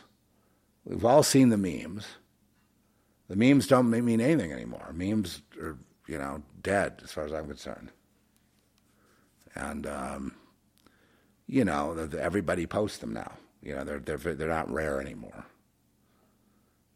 Some people are really good at it, true, and some aren't. I like the ones that are good at it, but I'm just saying in general, we played that out now.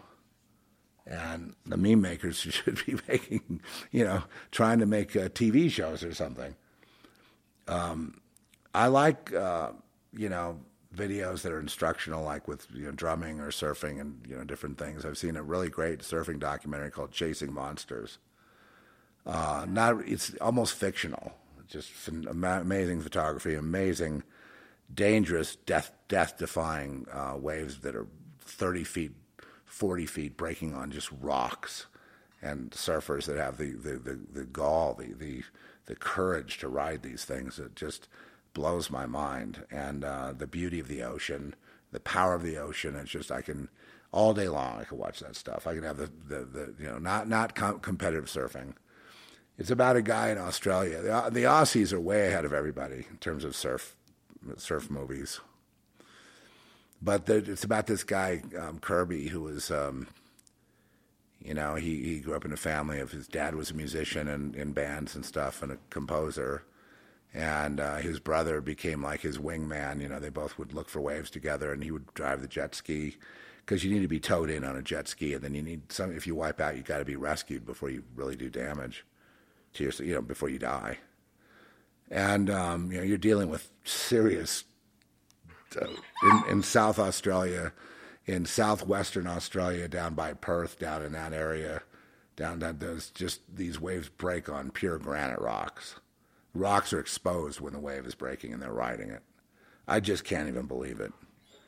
And it's about this guy and his dad was frustrated with him growing up because he was really a great surfer, right? Had a smooth style, and he was doing aerials before anybody else, and he was like getting barreled in impossible waves and making it through. He was just an all-around great surfer.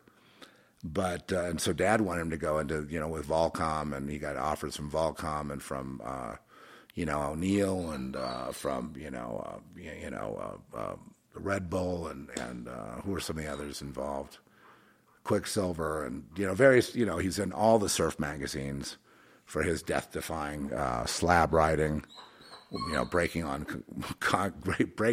the wave is breaking literally on these exposed granite rocks, and he's riding the wave, and he's making the wave. And most people wouldn't have the nerve to even paddle out. Okay, so, but he just was one of those. He was a total lamb, complete lamb. He's totally one of you, and he shunned the competition just like I did. I was invited to compete as a surfer, when I was young, and I was actually offered twice. Even when I hit 40, I was offered to be in that 40s men's thing because I was, killing it down at Zuma Beach. I surfed every day about that age, and got it all back from my youth. I had been talented at it at youth, but the thing is all the kids were going into these competitions, even down at like Bay Street in Santa Monica, just pure shit waves, or down in Venice. And, they would ride anything, to see if there was a contest, to see if they could get sponsored, see if they could get free surfboards, free wetsuits and stuff. And to me, surfing was always about the ocean. It was always about the beauty of the ocean and just the amazing wonderment of waves. I used to just love watching waves and watching, friends on their, catching their own waves. And, I thought about going into photography at one point, but it wasn't really my thing. So don't have really much talent for photography.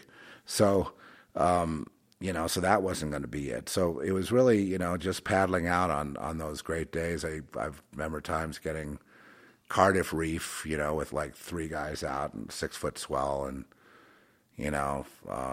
that's a break that Rob Machado loves to ride. That's one of his favorites. And, and then Swami's, and then all those kind of places down in San Diego, and then up into Santa Barbara, too.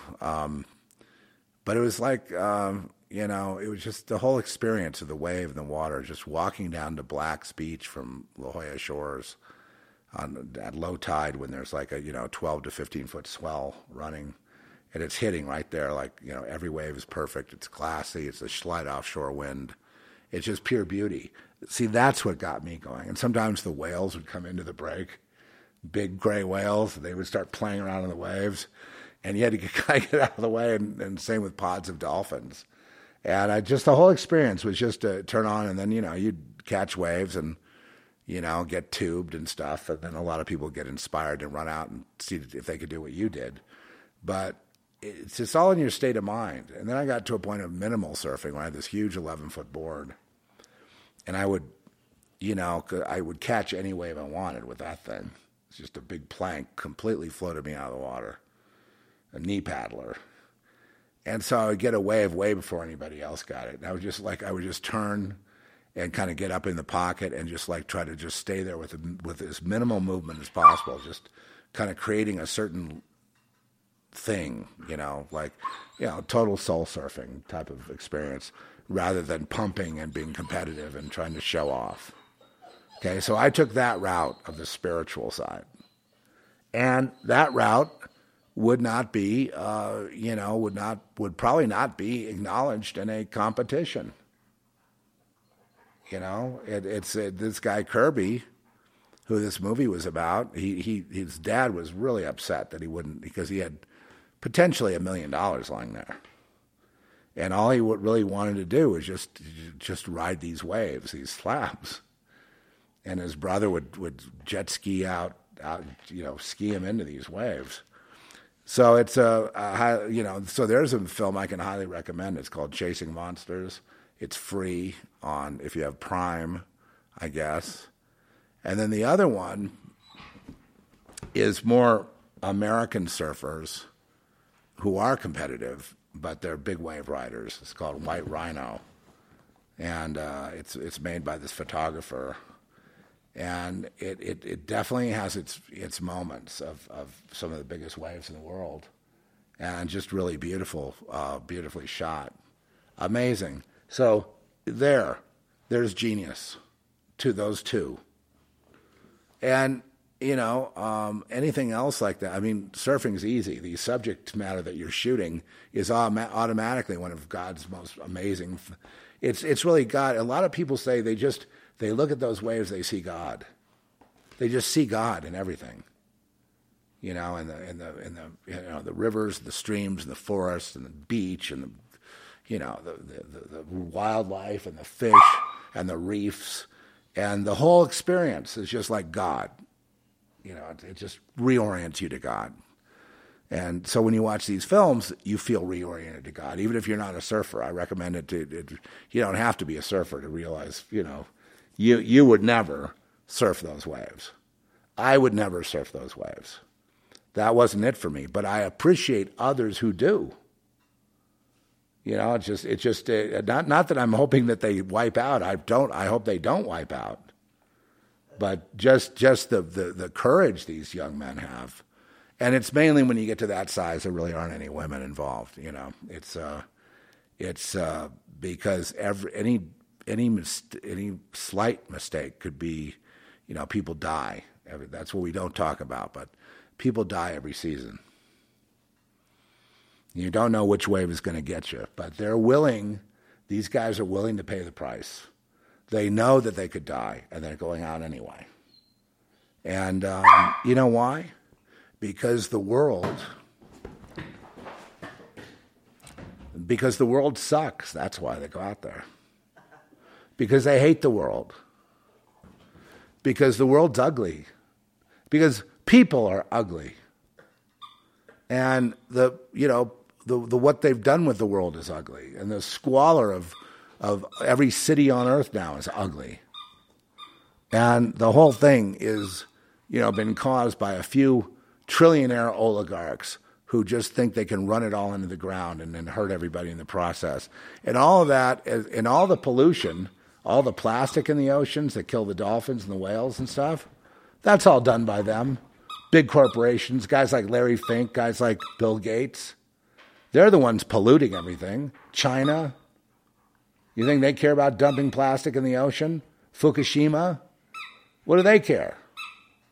But because the world is so ugly and because the ocean is so beautiful, and that, whether you're sailing or whether you're surfing or whether you're scuba diving, it really doesn't matter. And whether you just get your toes in the sand and take a look out at the great beyond, you see God. And you don't see the ugliness of the world. I think that's one of that's one of the hidden things about surfing that's so interesting. You don't see the world as it is. You see the world of beauty and potential. And he's hurting. He just rolled the ball over this keyboard, Trish. He threw it at the keyboard to try to stop this. He just wants attention. All right, buddy. Now he's got the ball on my shoulder. He's putting the ball on my shoulder. Look at this. Well, he's my friend. I mean, he'd sit there when I was healing, and, I was really sick, and I couldn't walk, and I was on oxygen, 24/7 in the beginning. And he would just wait patiently for me to, be able to get out of bed and come out to, into the house and be able to hobble along on my cane. That cane I had with the sword in it. That's not the cane I use. I use a cane that's got a wider grip for the floor, because I can't. If I fall, I have to go to the hospital because of the medication I'm on. So, so I can't afford to fall. So even if it's borderline where I'm out of the cane, I can be real macho and go, hey, I don't need the cane. I'm real macho. I'm going to run a marathon next. I have to have the cane anyway, just in case. Yeah, this is my cane. I wish I could show. Well, I'll show you this in another video. This cane is a cheapo cane, but it's got 4 grips on the bottom. 1, 2, 3, 4, and then it's collapsible. You can put it in a gym bag, you know what I mean, and then put it back together. But I had it all the way through the ER, and it survived the hospital. It survived the trip to Dallas from Houston. It survived the film convention we were at with Quantum Devil. And by the way, that same composer, Colin McGuinness, he did the score for. He did an amazing, even more amazing. Well, not more amazing, but he did the score for Quantum Devil as well. And so it is kind of like an Angelo Badalamenti, David Lynch type of thing with him and Larry. And I'm the one that actually found him, though. I see, as a producer, that's what the producers have to do. I had to track him down because we used one of his samples. And we actually bought a piece of music from him that was in a library in the UK. And then we just simply tracked him down, and he's just such a lovely person. He's so humble. It's unbelievable, but you can see he's a world-class he belongs. If this was a normal world, he would be in equal to at least equal to Paul Hasslinger. At least equal to Paul Hasslinger, and probably I don't know. I think Paul's probably retired. Well, maybe he isn't. I don't know if he's retired or not, but he was one of my favorites. And along with Zimmer, and the Zimmer is just kind of like standard, Batman, and all that stuff. And then, he's always on these big scores. I also like Trent Reznor as a composer, and he's. I was reading about the feud he had with Marilyn Manson and how he just rejected Manson because I think it had to do with Manson molesting children. And he just was banned from Reznor's presence and from the studio. And we haven't heard much from Manson in the last years. I mean, he put out an album a couple of years ago, but it just flopped. It's good. It's well produced. It's flopped. But Trent Reznor is able to blend his sort of industrial synth work with.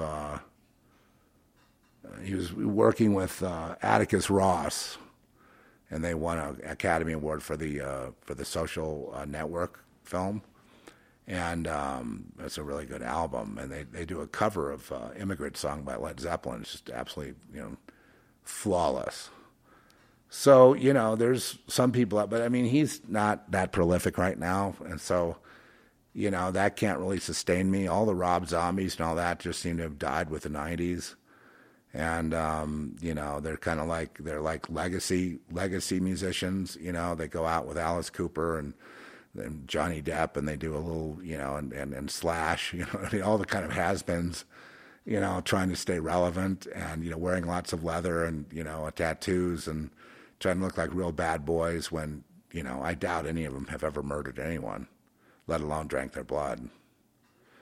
They act like it. But most people in metal, they act like they're ready for any of that stuff. But I think once they get past the sex, drugs, and rock and roll, I think the next phase is what stops a lot of them. And if it doesn't, and they get inducted, I'm not saying there aren't rock musicians who don't eat flesh. There are probably rock musicians that are cannibals, who are not just rock but rap and all that. I mean, what about that Travis guy? 12 people died at his concert in Vegas or whatever, and they just looked the other way. It was a big sacrifice to Molech. And people are so stupid, they don't even know what it was. They don't even realize it was all on purpose. They don't realize that it was all set up that way. The whole thing was set up as a temple. They don't understand. I can't believe it. I mean, people that are participating in it don't get it. They just like, monkey see, monkey do, And it's hard for me to take. It really is. It's the reason that I do so much fuck you material is because I just want to see if anyone gets it. I'm playing a game with myself, really, in a sense, and I have to stop it. I know that. Well, it's really a form of arrogance that is I have to keep in check. But the only reason I feel that I get arrogant is because of the level of competition is so low in terms of, understanding. I love to kick around ideas. And it's hard to find people that even think that way anymore. That didn't used to be that way. You go to any philosophy building, like I remember any liberal arts college, and there's the Department of Psychology, Philosophy, the social sciences and all that, economics, different things, and people would argue and talk and read different books and have different points of view, and not that anything ever got resolved, but I mean there's a lot of deep thinkers. I don't doubt that there are deep thinkers in the philosophy department somewhere trying to figure out a way to defeat the ontological argument or something like that. There probably are, or they're tracing back, Pythagoras's secret society and mathematics to find out the code for God or something. I have no doubt that's going on. But what is the purpose? Is it to get closer to God? Of course not. But then I've had a lot of experience with insanity.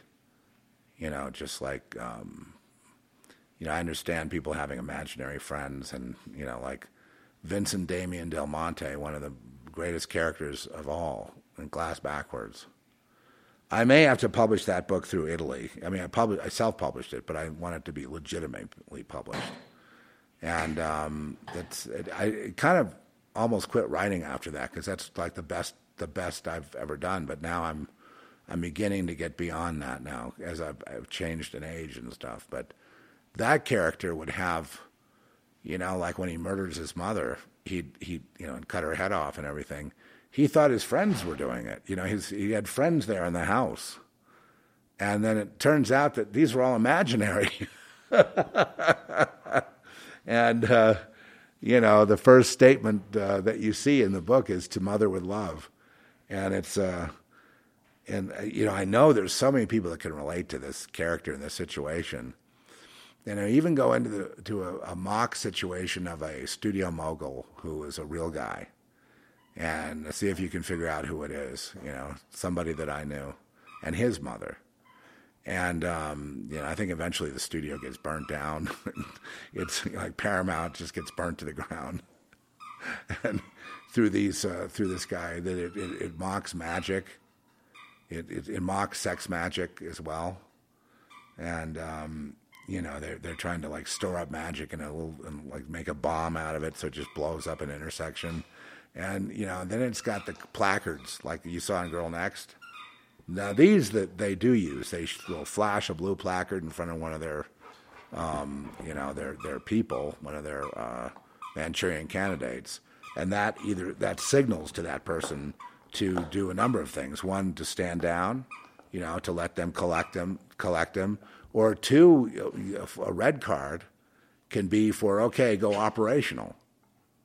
Kill the guy, or start shooting at the school or whatever it is, And so we've got that going on, and a lot of secrets, including the maids running L.A., which that's the Santeria cult, and they run L.A. They get control of the billionaires and the millionaires, and they run the men, and the women are held hostage, and the kids are under the control of the maids.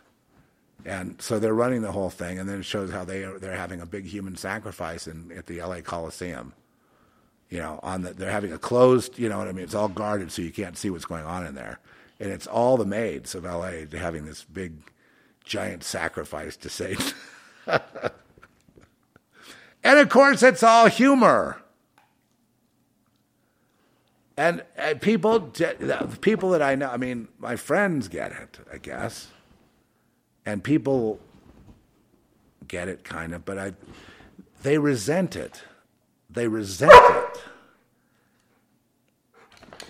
What? I don't understand what he's doing now. They resent it because they feel it's mocking them. It's like they're the brunt of the joke. And that may be part of our signature, folks. That we create art that they resent, either A, because it's, as good or if not better than what they produce, with their help from Satan or whatever, or collective, or however they look at it. Whatever they look at it, it's wrong. Every angle they look at it from is wrong. So it doesn't really matter if they say Satan, the collective, my penis or whatever. It doesn't really matter what they say. It's always wrong. Just remember that. They're always wrong. The news is always wrong. The WEF is always wrong. Gates is always wrong. They're always wrong, no matter what they say. And it's not everything they say is a lie. Everything they say is just wrong. And they even go so far as, because it's done on purpose so that they can corrupt the paradigm. And they can't corrupt it by saying truth. They can only corrupt it by saying everything wrong. So they get in a habit of it. Even if they don't have to do it, they do it. So how could you take advice or anything from these people? How could you even respect them for 1 second? If Benz was caught in the river and Klaus Schwab was in the river floating down the river, Klaus was going to drown and Benz was going to drown, what do you think I should do? Seriously. Or Bill Gates was floating down the river and Benz was in the river. I had to say, pick one of them to save. What do you think I'm going to do?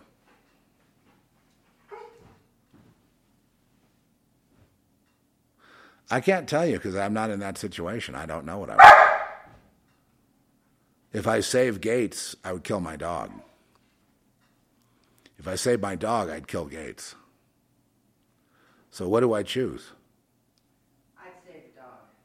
See, if I killed Gates, the other side would love it. They'd probably induct me right on that. That'd probably be my initiation into the satanic side. If I save Gates, they would hate it. It'd be like Jesus, right? And then I would mourn my dog. But I took another chance on Gates, because God told me to. And I sacrificed my dog in so doing. And if that doesn't convict Gates of his, wayward lawlessness and wayward hatred of human and his direct war on human, if that doesn't bust that up, then the guy is hopeless. Then there's nothing that will help him, right? If you can't get convicted on having your life saved by God or by someone from God, sacrifices their own beloved dog that rips their heart out. If that doesn't get to you, then you're past due. You need to be dust. You shouldn't be alive because anything you do or say will only be a detriment to all of humanity and to all of the world. I mean, can't they see that? Can't they at least see that? I've probably said too much here. Well, it's sad that there's this. I feel after this today, I feel bolder, and I believe our signature is our way of writing, our way of subversiveness, our way of satire, our way of comedy. Okay. Is more accurate than theirs, but I don't think there's an us-them thing. In the end, I think it's just they'll have universal acceptance. They'll finally see what it is they've been missing. They'll finally understand, oh, that's what you're doing. Oh, wow, that's really great. I love it now. Because, see, they'll be in the same boat soon enough. They'll all be in the same boat soon enough. They'll see the world as an oppressor. And they'll see God as a liberator. They'll all see that. And when they do see that, they'll realize the futility of getting along, to go along, or as in Rome, do what the Romans do, or monkey see, monkey do. They'll see that that's just weakness and stupidity. They'll see that that's atrophication of any kind of gift. That's a whenever you join the collective, you yourself go down so they can go up, right? You lower your IQ. You don't ask questions. You keep your mouth shut, because you like the acceptance. You like the perks, but then in the end they stab you in the back. Okay, so you're going to get stabbed anyway. So I'm just it's curious to watch, but if I were them, I would embrace the ultimate rebellion, which is exposing the trafficking and the. Exposing the mind control, exposing that, and that's what we've been doing. I've always been doing that. I was doing that back in Glass Backwards in the right around the 2002-3 era, but it's still relevant now. It's still, and I don't see, I guess I don't see that. I mean, Hemingway was a out and out Gertrude Stein communist, so that's why he was famous. And so, in the end, I have to discount Hemingway. Great writer, but you know what? He was programmed. He was programmed by the Salon in France, in Paris. I didn't do it. He wanted to be somebody in publishing, so he went there, and they made him. They made him a made man. You know, he pledged to the Communist Party. You know, we pledged to the Communist Party is the same as initiation to Satan. It's the same thing. It's the same club. And, you know, when he did that, he, you know, everything sold. He taught his fiction in all the schools, everything. Not everything has a communist message with Hemingway. For Whom the Bell Tolled is probably the most famous communist, you know, manifesto of all. And he had to sell out to communism in order to get a publishing contract, you know, in order to be published, to have the backing of Gertrude Stein. He had to pledge to communism. He had to make that pledge. He had to give his free will over to it. So finally, this thing was weighing on him so bad that he blew his brains out with a shotgun. Everybody has different excuses. No one comes up with that one. There's no excuse. He was, you know, obviously a tortured soul. And because once you make that deal with the devil, it's going to torture you every day of your life. Unfortunately, he didn't realize, no one got to him with the knowledge that he could repent. See, but that would mean tearing down his publishing empire. He couldn't quite let go of that. Yeah. And then versus the other guy who writes even better than Hemingway, but he can't even get a publishing contract. He needs to go pledge to communism first. And then they'll give him one. Nothing's changed since those days. You know, it's just now it's screenwriters and movies. Same, but it's the same thing. To be in, you know, there are people out there who are influencers, and the ones that do really well, you wonder about. And the ones that tell the truth but don't have many followers, you wonder, what does that mean? You know, you're getting the truth here. And the truth is always different. Every day there's another aspect of the truth, another angle, another thing about the truth, and about the prophetic truth, and about prophetic healing, and about all the things of God. And it's always a learning thing. It's always going, what these people that are really doing that for real, it's like they don't get much attention. It's really more of a zoom kind of thing that goes on.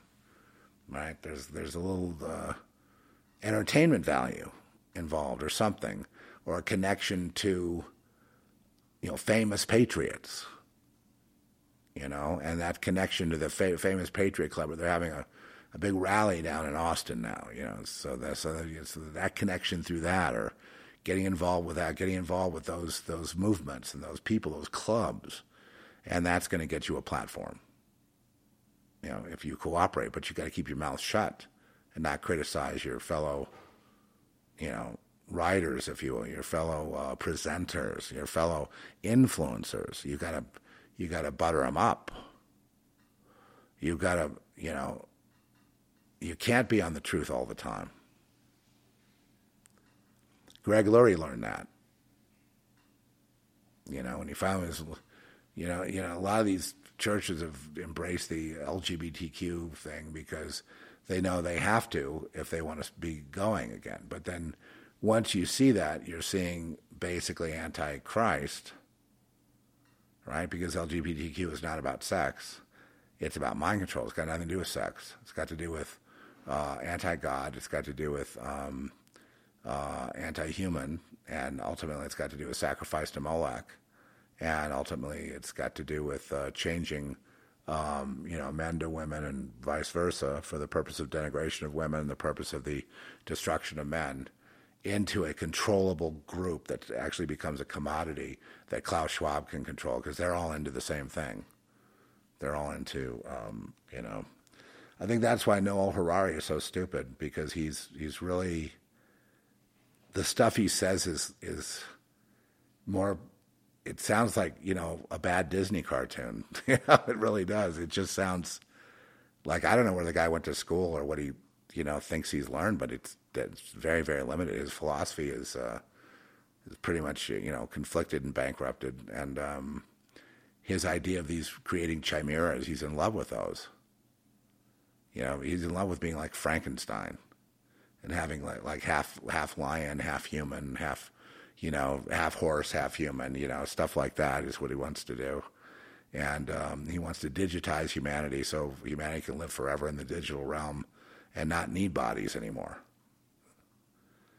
Well, can you see the glaring fault? That if you in other words, that you wouldn't have a soul, you would just be an NPC character under control of a programmer, trapped in a digital simulation with no way out. Fortunately, God laughs at people like Harari. I mean, he just laughs. Guffaw laughter. Just guffaw. Big laughter at how pathetic this guy is. Because the one thing about Harari that I know is he's like a juvenile in terms of, emotional growth. And people can't see that. You talk to people, they can't see it. They don't see he's stunted, and the reason he's stunted is because he's been groomed his whole life. He's been propped up his whole life to be the genius speaker for the globalist revolution of non-bodies and changing into non-biological creatures, and it's just not even H.G. Wells level. It's worse than all of that. It's like bad sci-fi at best. Incomplete, not scientific at all. He goes, science will take over now. I'm like, science? You wouldn't know what science was if it bit you in the ass, buddy. He's got nothing. His book is hilarious. But the problem is he has influence over, people like Klaus Schwab. So that's the deal. Anyway. It looks like it's time for me to skedaddle, so I will. Anyway, the world is the way it is. And another thing I do is I do watch the drummers, because I've started off as a drummer, and I think it's amazing how far the drums have come. Like you compare the Buddy Rich solos, which nobody could even get close to those, and still they can't, But there are a couple of candidates like in the metal field that just basically can play all that stuff with one hand, with one hand tied behind their back. So the technology has really grown. I'm more of old school. I'm just like a blues drummer, and I prefer less notes, single bass pedal and getting in the pocket with the bass and not, I don't need all that speed and vitality and double bass drums and 64th note, single stroke rolls and all that. It's a young man's game, that stuff. It's like athletic. It's the same thing as soul surfing versus competitive surfing. It's the same rub in music. People that shred on guitar versus a guy that just plays good blues. I don't know. Who would you take, Steve Vai or Leslie West? When I see Leslie West with that Melody Maker guitar, I just love it. I just love it. Steve Vai could probably play everything Leslie West could, but the tone of Leslie West really gets to me. So I would probably go more with Leslie West. And I don't know the guy. I know Steve Vai can play anything. I remember I was introduced to Steve Vai at the movie Crossroads with Ralph Macchio.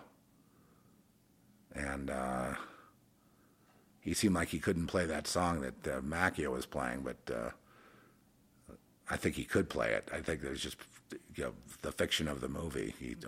That's just a bridge too far. Anyway, God bless you, each and every one. I hope this sees you through. Remember, well, did I read a couple of scriptures to you? Make sure that you get this.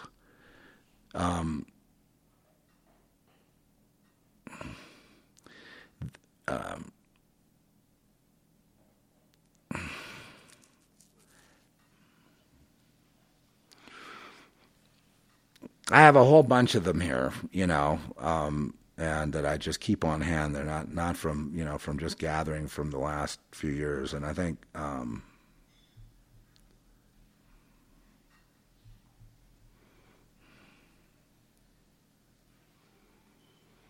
so. And you now therefore have sorrow, but I will see you again, and your heart shall rejoice, and your joy no man taketh from you, says Jesus. which is, to me, means go to the Lord, because that's the only place there's going to you're not going to find joy in other people or in, your work in life or your hobby or whatever it is you're doing. All you're going to find is distraction, and the clock keeps ticking. You've got to have that. The only way to get through, especially when you get older, to being a senior citizen, you start realizing there's such a thing as ageism. You got to cling to the Lord. That's why I have that cane with a sword in it, because they see somebody with a cane, which I have to have, because at least to prevent falling. And the last 4 weeks I couldn't even walk without it, but now it's kind of, I can walk a little better now. I just saw the chiropractor, and he helped me. I'm going to see him next week, and we're going to work it out. But I have to have it for safety purposes. But I was in a city with that cane walking around, I'd be just a target, like boom. So you just got to think about that, you old folks. Where the thugs out there today, they love to target old people because there's not much of a fight. I remember this one old senior citizen was getting off the bus, and this guy came up behind him and kicked him down on the pavement. He died instantly. He just kicked him in the back, and he fell down the steps of the bus. He was just trying to get off the bus. And he just kicked him down the stairs, and he died instantly. And so senseless. But so I'd say for that senior citizen, and for all senior citizens that are trying to exit the bus, there is a lot of hostility because, there's a lot of stupid people that are racist. And they've been turned into racist by the media. Your real enemy, okay? And so they are people that are not educated. They just kind of like, racist, they're sort of rednecks, but on the other side of it, and they're racist. They're not going to give you a chance. If you're white, you're going to be targeted. And yes, they will kick you off the bus on your head and kill you. They will smash a brick on your head if you're walking down the street. They will use you for the knockout game. They will do all that. And it's because they're programmed and they're uneducated. So they don't think. They're programmed, and they hate whitey. They don't even know why. They don't realize what they're doing. And if they did, then they would be retarded. Then their IQ is like 50. So they're useless anyway. So they can't hold a job. They can't do it. All they can do is steal and kill people. And this is a product of the media. We shouldn't have racism anywhere, but toward anyone. But they look at it as now it's payback time. So they blame, according to the media, they blame white people for all the trouble they're having and white privilege. So therefore, it's open season. I ran into this in the hospital. Not everybody, you know what I mean? But I was probably most of the people in the hospital were ethnic in a sense of they were from other places, like, Philippine nurses, and, we had my doctors from Africa, and he was really great to me and all that. But then there was others who just had this attitude. It's another, boomer, white guy, Christian, and in the hospital, geez. And you could tell they wanted you to die. I could tell they wanted me to die. They didn't like that I was recovering. Anyway, yeah, enough said. If you want to blame someone, you can blame people in the media. You see someone like a Chuck Todd on the street, you might want to confront him and say, hey, thanks a lot for destroying my family. Thanks a lot for destroying the world. Thanks a lot for your shit on everything. If this was a normal world, you'd be pummeled into the ground, Buster. But that's not going to happen because people don't do that. No one's going to do anything. They're going to walk around, they're going to go to their pizzerias in New York, and they're going to really enjoy themselves in Atlanta, wherever they are. They're going to really enjoy themselves. They're under no fear of someone actually confronting them. They're self-righteous. They're gods in their own right. Like, what's it, that guy, Mika, and that other clown, what's his name? Scarborough. What a complete lying piece of shit of just human waste they are. Everything that blathers out of their mouth is a lie. Every single thing. They don't ever tell the truth. Either does The View, either does Chuck Todd, either does who else is out there? The Fox News barely does. A couple of people, Laura Ingraham and that other guy, Waters. Tucker Carlson, they got rid of him. James O'Keefe, they got rid of him. Alex Jones, they got rid of him, and a bunch of other people. Locked a whole bunch of people up. I mean, it's beyond Russia. It's beyond the police state of Russia. It's beyond, and it's pure evil these people are participating in. And the reason I mention it, I don't mention it lightly. They are going to get their punishment, but it'll be direct from God. They think they're so protected with their military and their nukes and their F-16s, and they feel nothing can touch them. God's going to decimate them all. They're going to be hiding underground and saying, please save us from the wrath of the Lamb. The wrath of the Lamb is coming.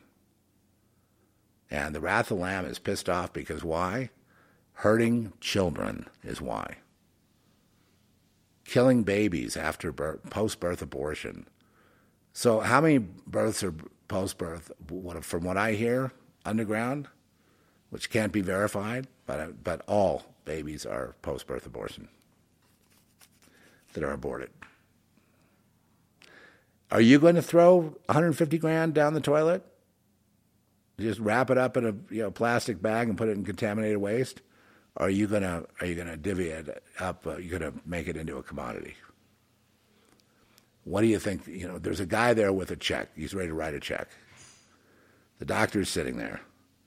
You can play ball, doc, and you can get a big check for $100,000, or $50,000, or whatever it is, or just throw the baby out. It's still a sacrifice to Molech. It still counts in keeping Biden in power, keeping the Republicans in power too. No, I would never be a Republican. I can't stand the Republicans. They're the most perverted of all. There's a few that say they're Republicans that are good people, constitutionalists, Christians, for real. But it's like 3 versus, 400. It's not really fair.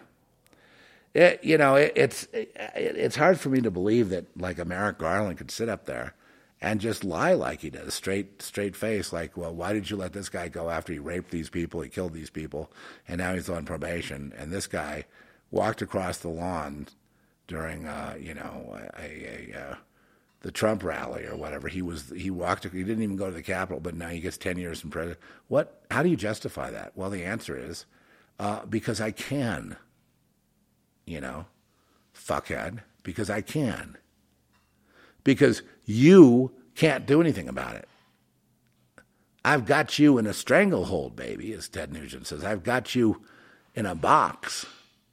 I've got the military, I have the DOJ, I got the presidency, I have the National Guard, and you, so far as I can tell, you have diddly squat. You've got a couple of pea shooters, and you've got, you like Trump.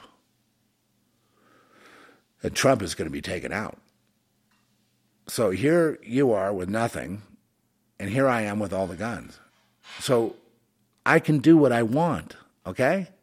And you don't get to say anything. Anybody that's an enemy, they don't even need to be in the Capitol. All they need to do is if we find out they voted for Trump, then they're going to jail. It doesn't matter how insane it is. You have no say. Eventually, Laura Ingraham and all those people in Fox News are going to be replaced. They're going to be fired. Nobody's going to have a dissenting word. We will do what we want, and that is we're going to turn this into a prison situation here in America. The Chinese are going to run all the factories, and their people are going to occupy all the homes. They already have your home. They have the deed to your home. They've been signed. They're ready to move in. They're just waiting for the purge, and then they're going to move into your house. It's the replacement I saw in 2004, just like what happened to the Israelites in the Babylonian captivity. Other people took over their houses and their homestead. Replacement. And you're not going to do anything about that either. In fact, you're going to go into captivity. Other people are going to take your houses and your children and your machinery and your cars, and they're going to pick up. You're going to not be there occupying your property, and they're going to move in. And they already have a deed to your house. They've already got all that. They're ready for the big purge, and then they're going to come over here, 100 million of them from China.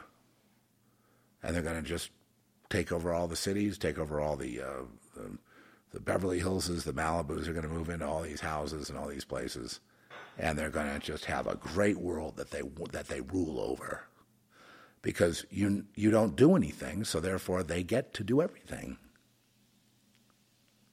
But what can we do? Well, there's really nothing you can do now, is there? If you make a fuss, you get thrown in jail or you get shot. I don't know what you could do. Anyway, just remember that, though. They have all the guns. They have all the resources. There's not much that a patriot can do.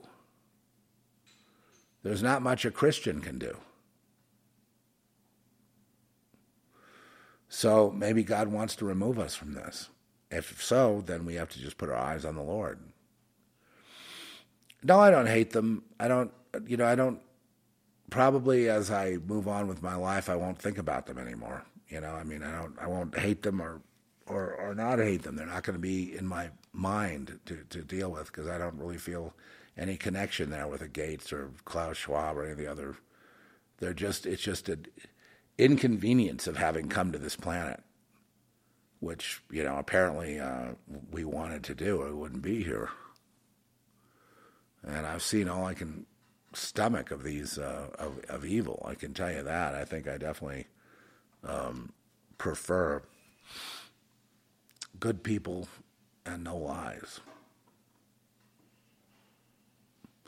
The people that prevaricate, I have a problem with. People that razzle dazzle, double talk, and all that. What happens is I don't hate them. I just kind of drift away. Okay, now let's go out on something nice. And I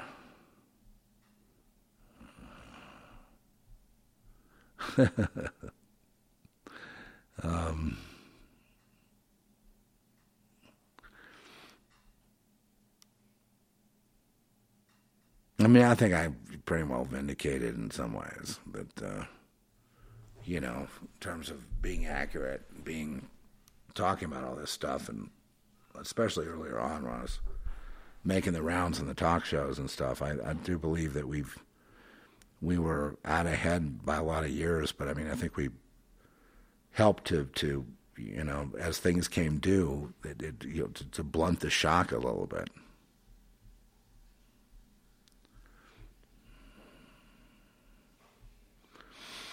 There were a lot of people that were not not accurate, and they never really apologized. Anyway, see you next time. God bless. What are you telling me? They lie? What, for money? How much money are you talking about here?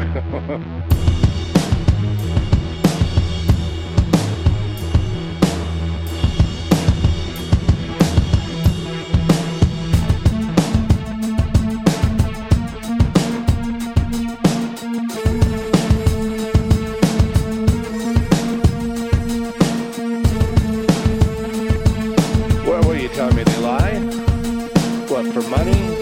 You say I said, but I did not say.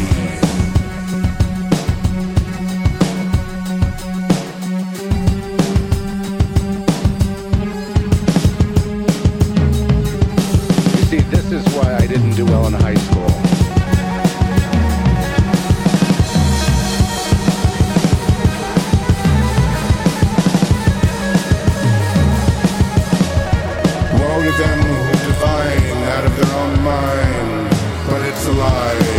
Whoa to all of us for listening.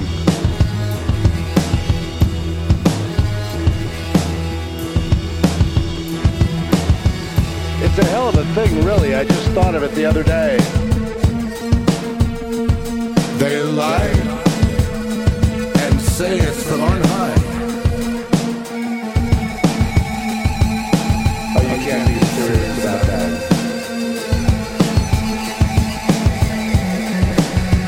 What are you telling me? They lie? What, for money? How much money are you talking about here? They say God says when God did not say. I'm not sure I really care about this because it just seems it's all commerce. It's a hell of a thing, really. I just thought of it the other day.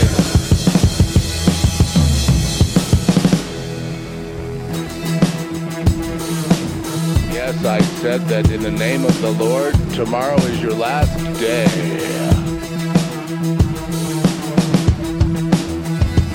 Oh, I'm still here, prophet.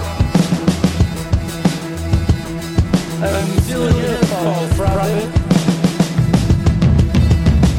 I'm still here, false prophet. We're still here, false one. I'm still here, false one. Still here, false prophet. I'm still here, false prophet. About the future being... I'd like to go to seminary. Oh my God. I'm still here, false prophet. It's just that if the kingdom is within its game over, you know what I'm saying? I mean, I can see getting into this racket. I mean, you know, how much money were you talking about? You hit the jackpot, you only have to be right like once a year, and then you can coast. Yeah, maybe you just coast.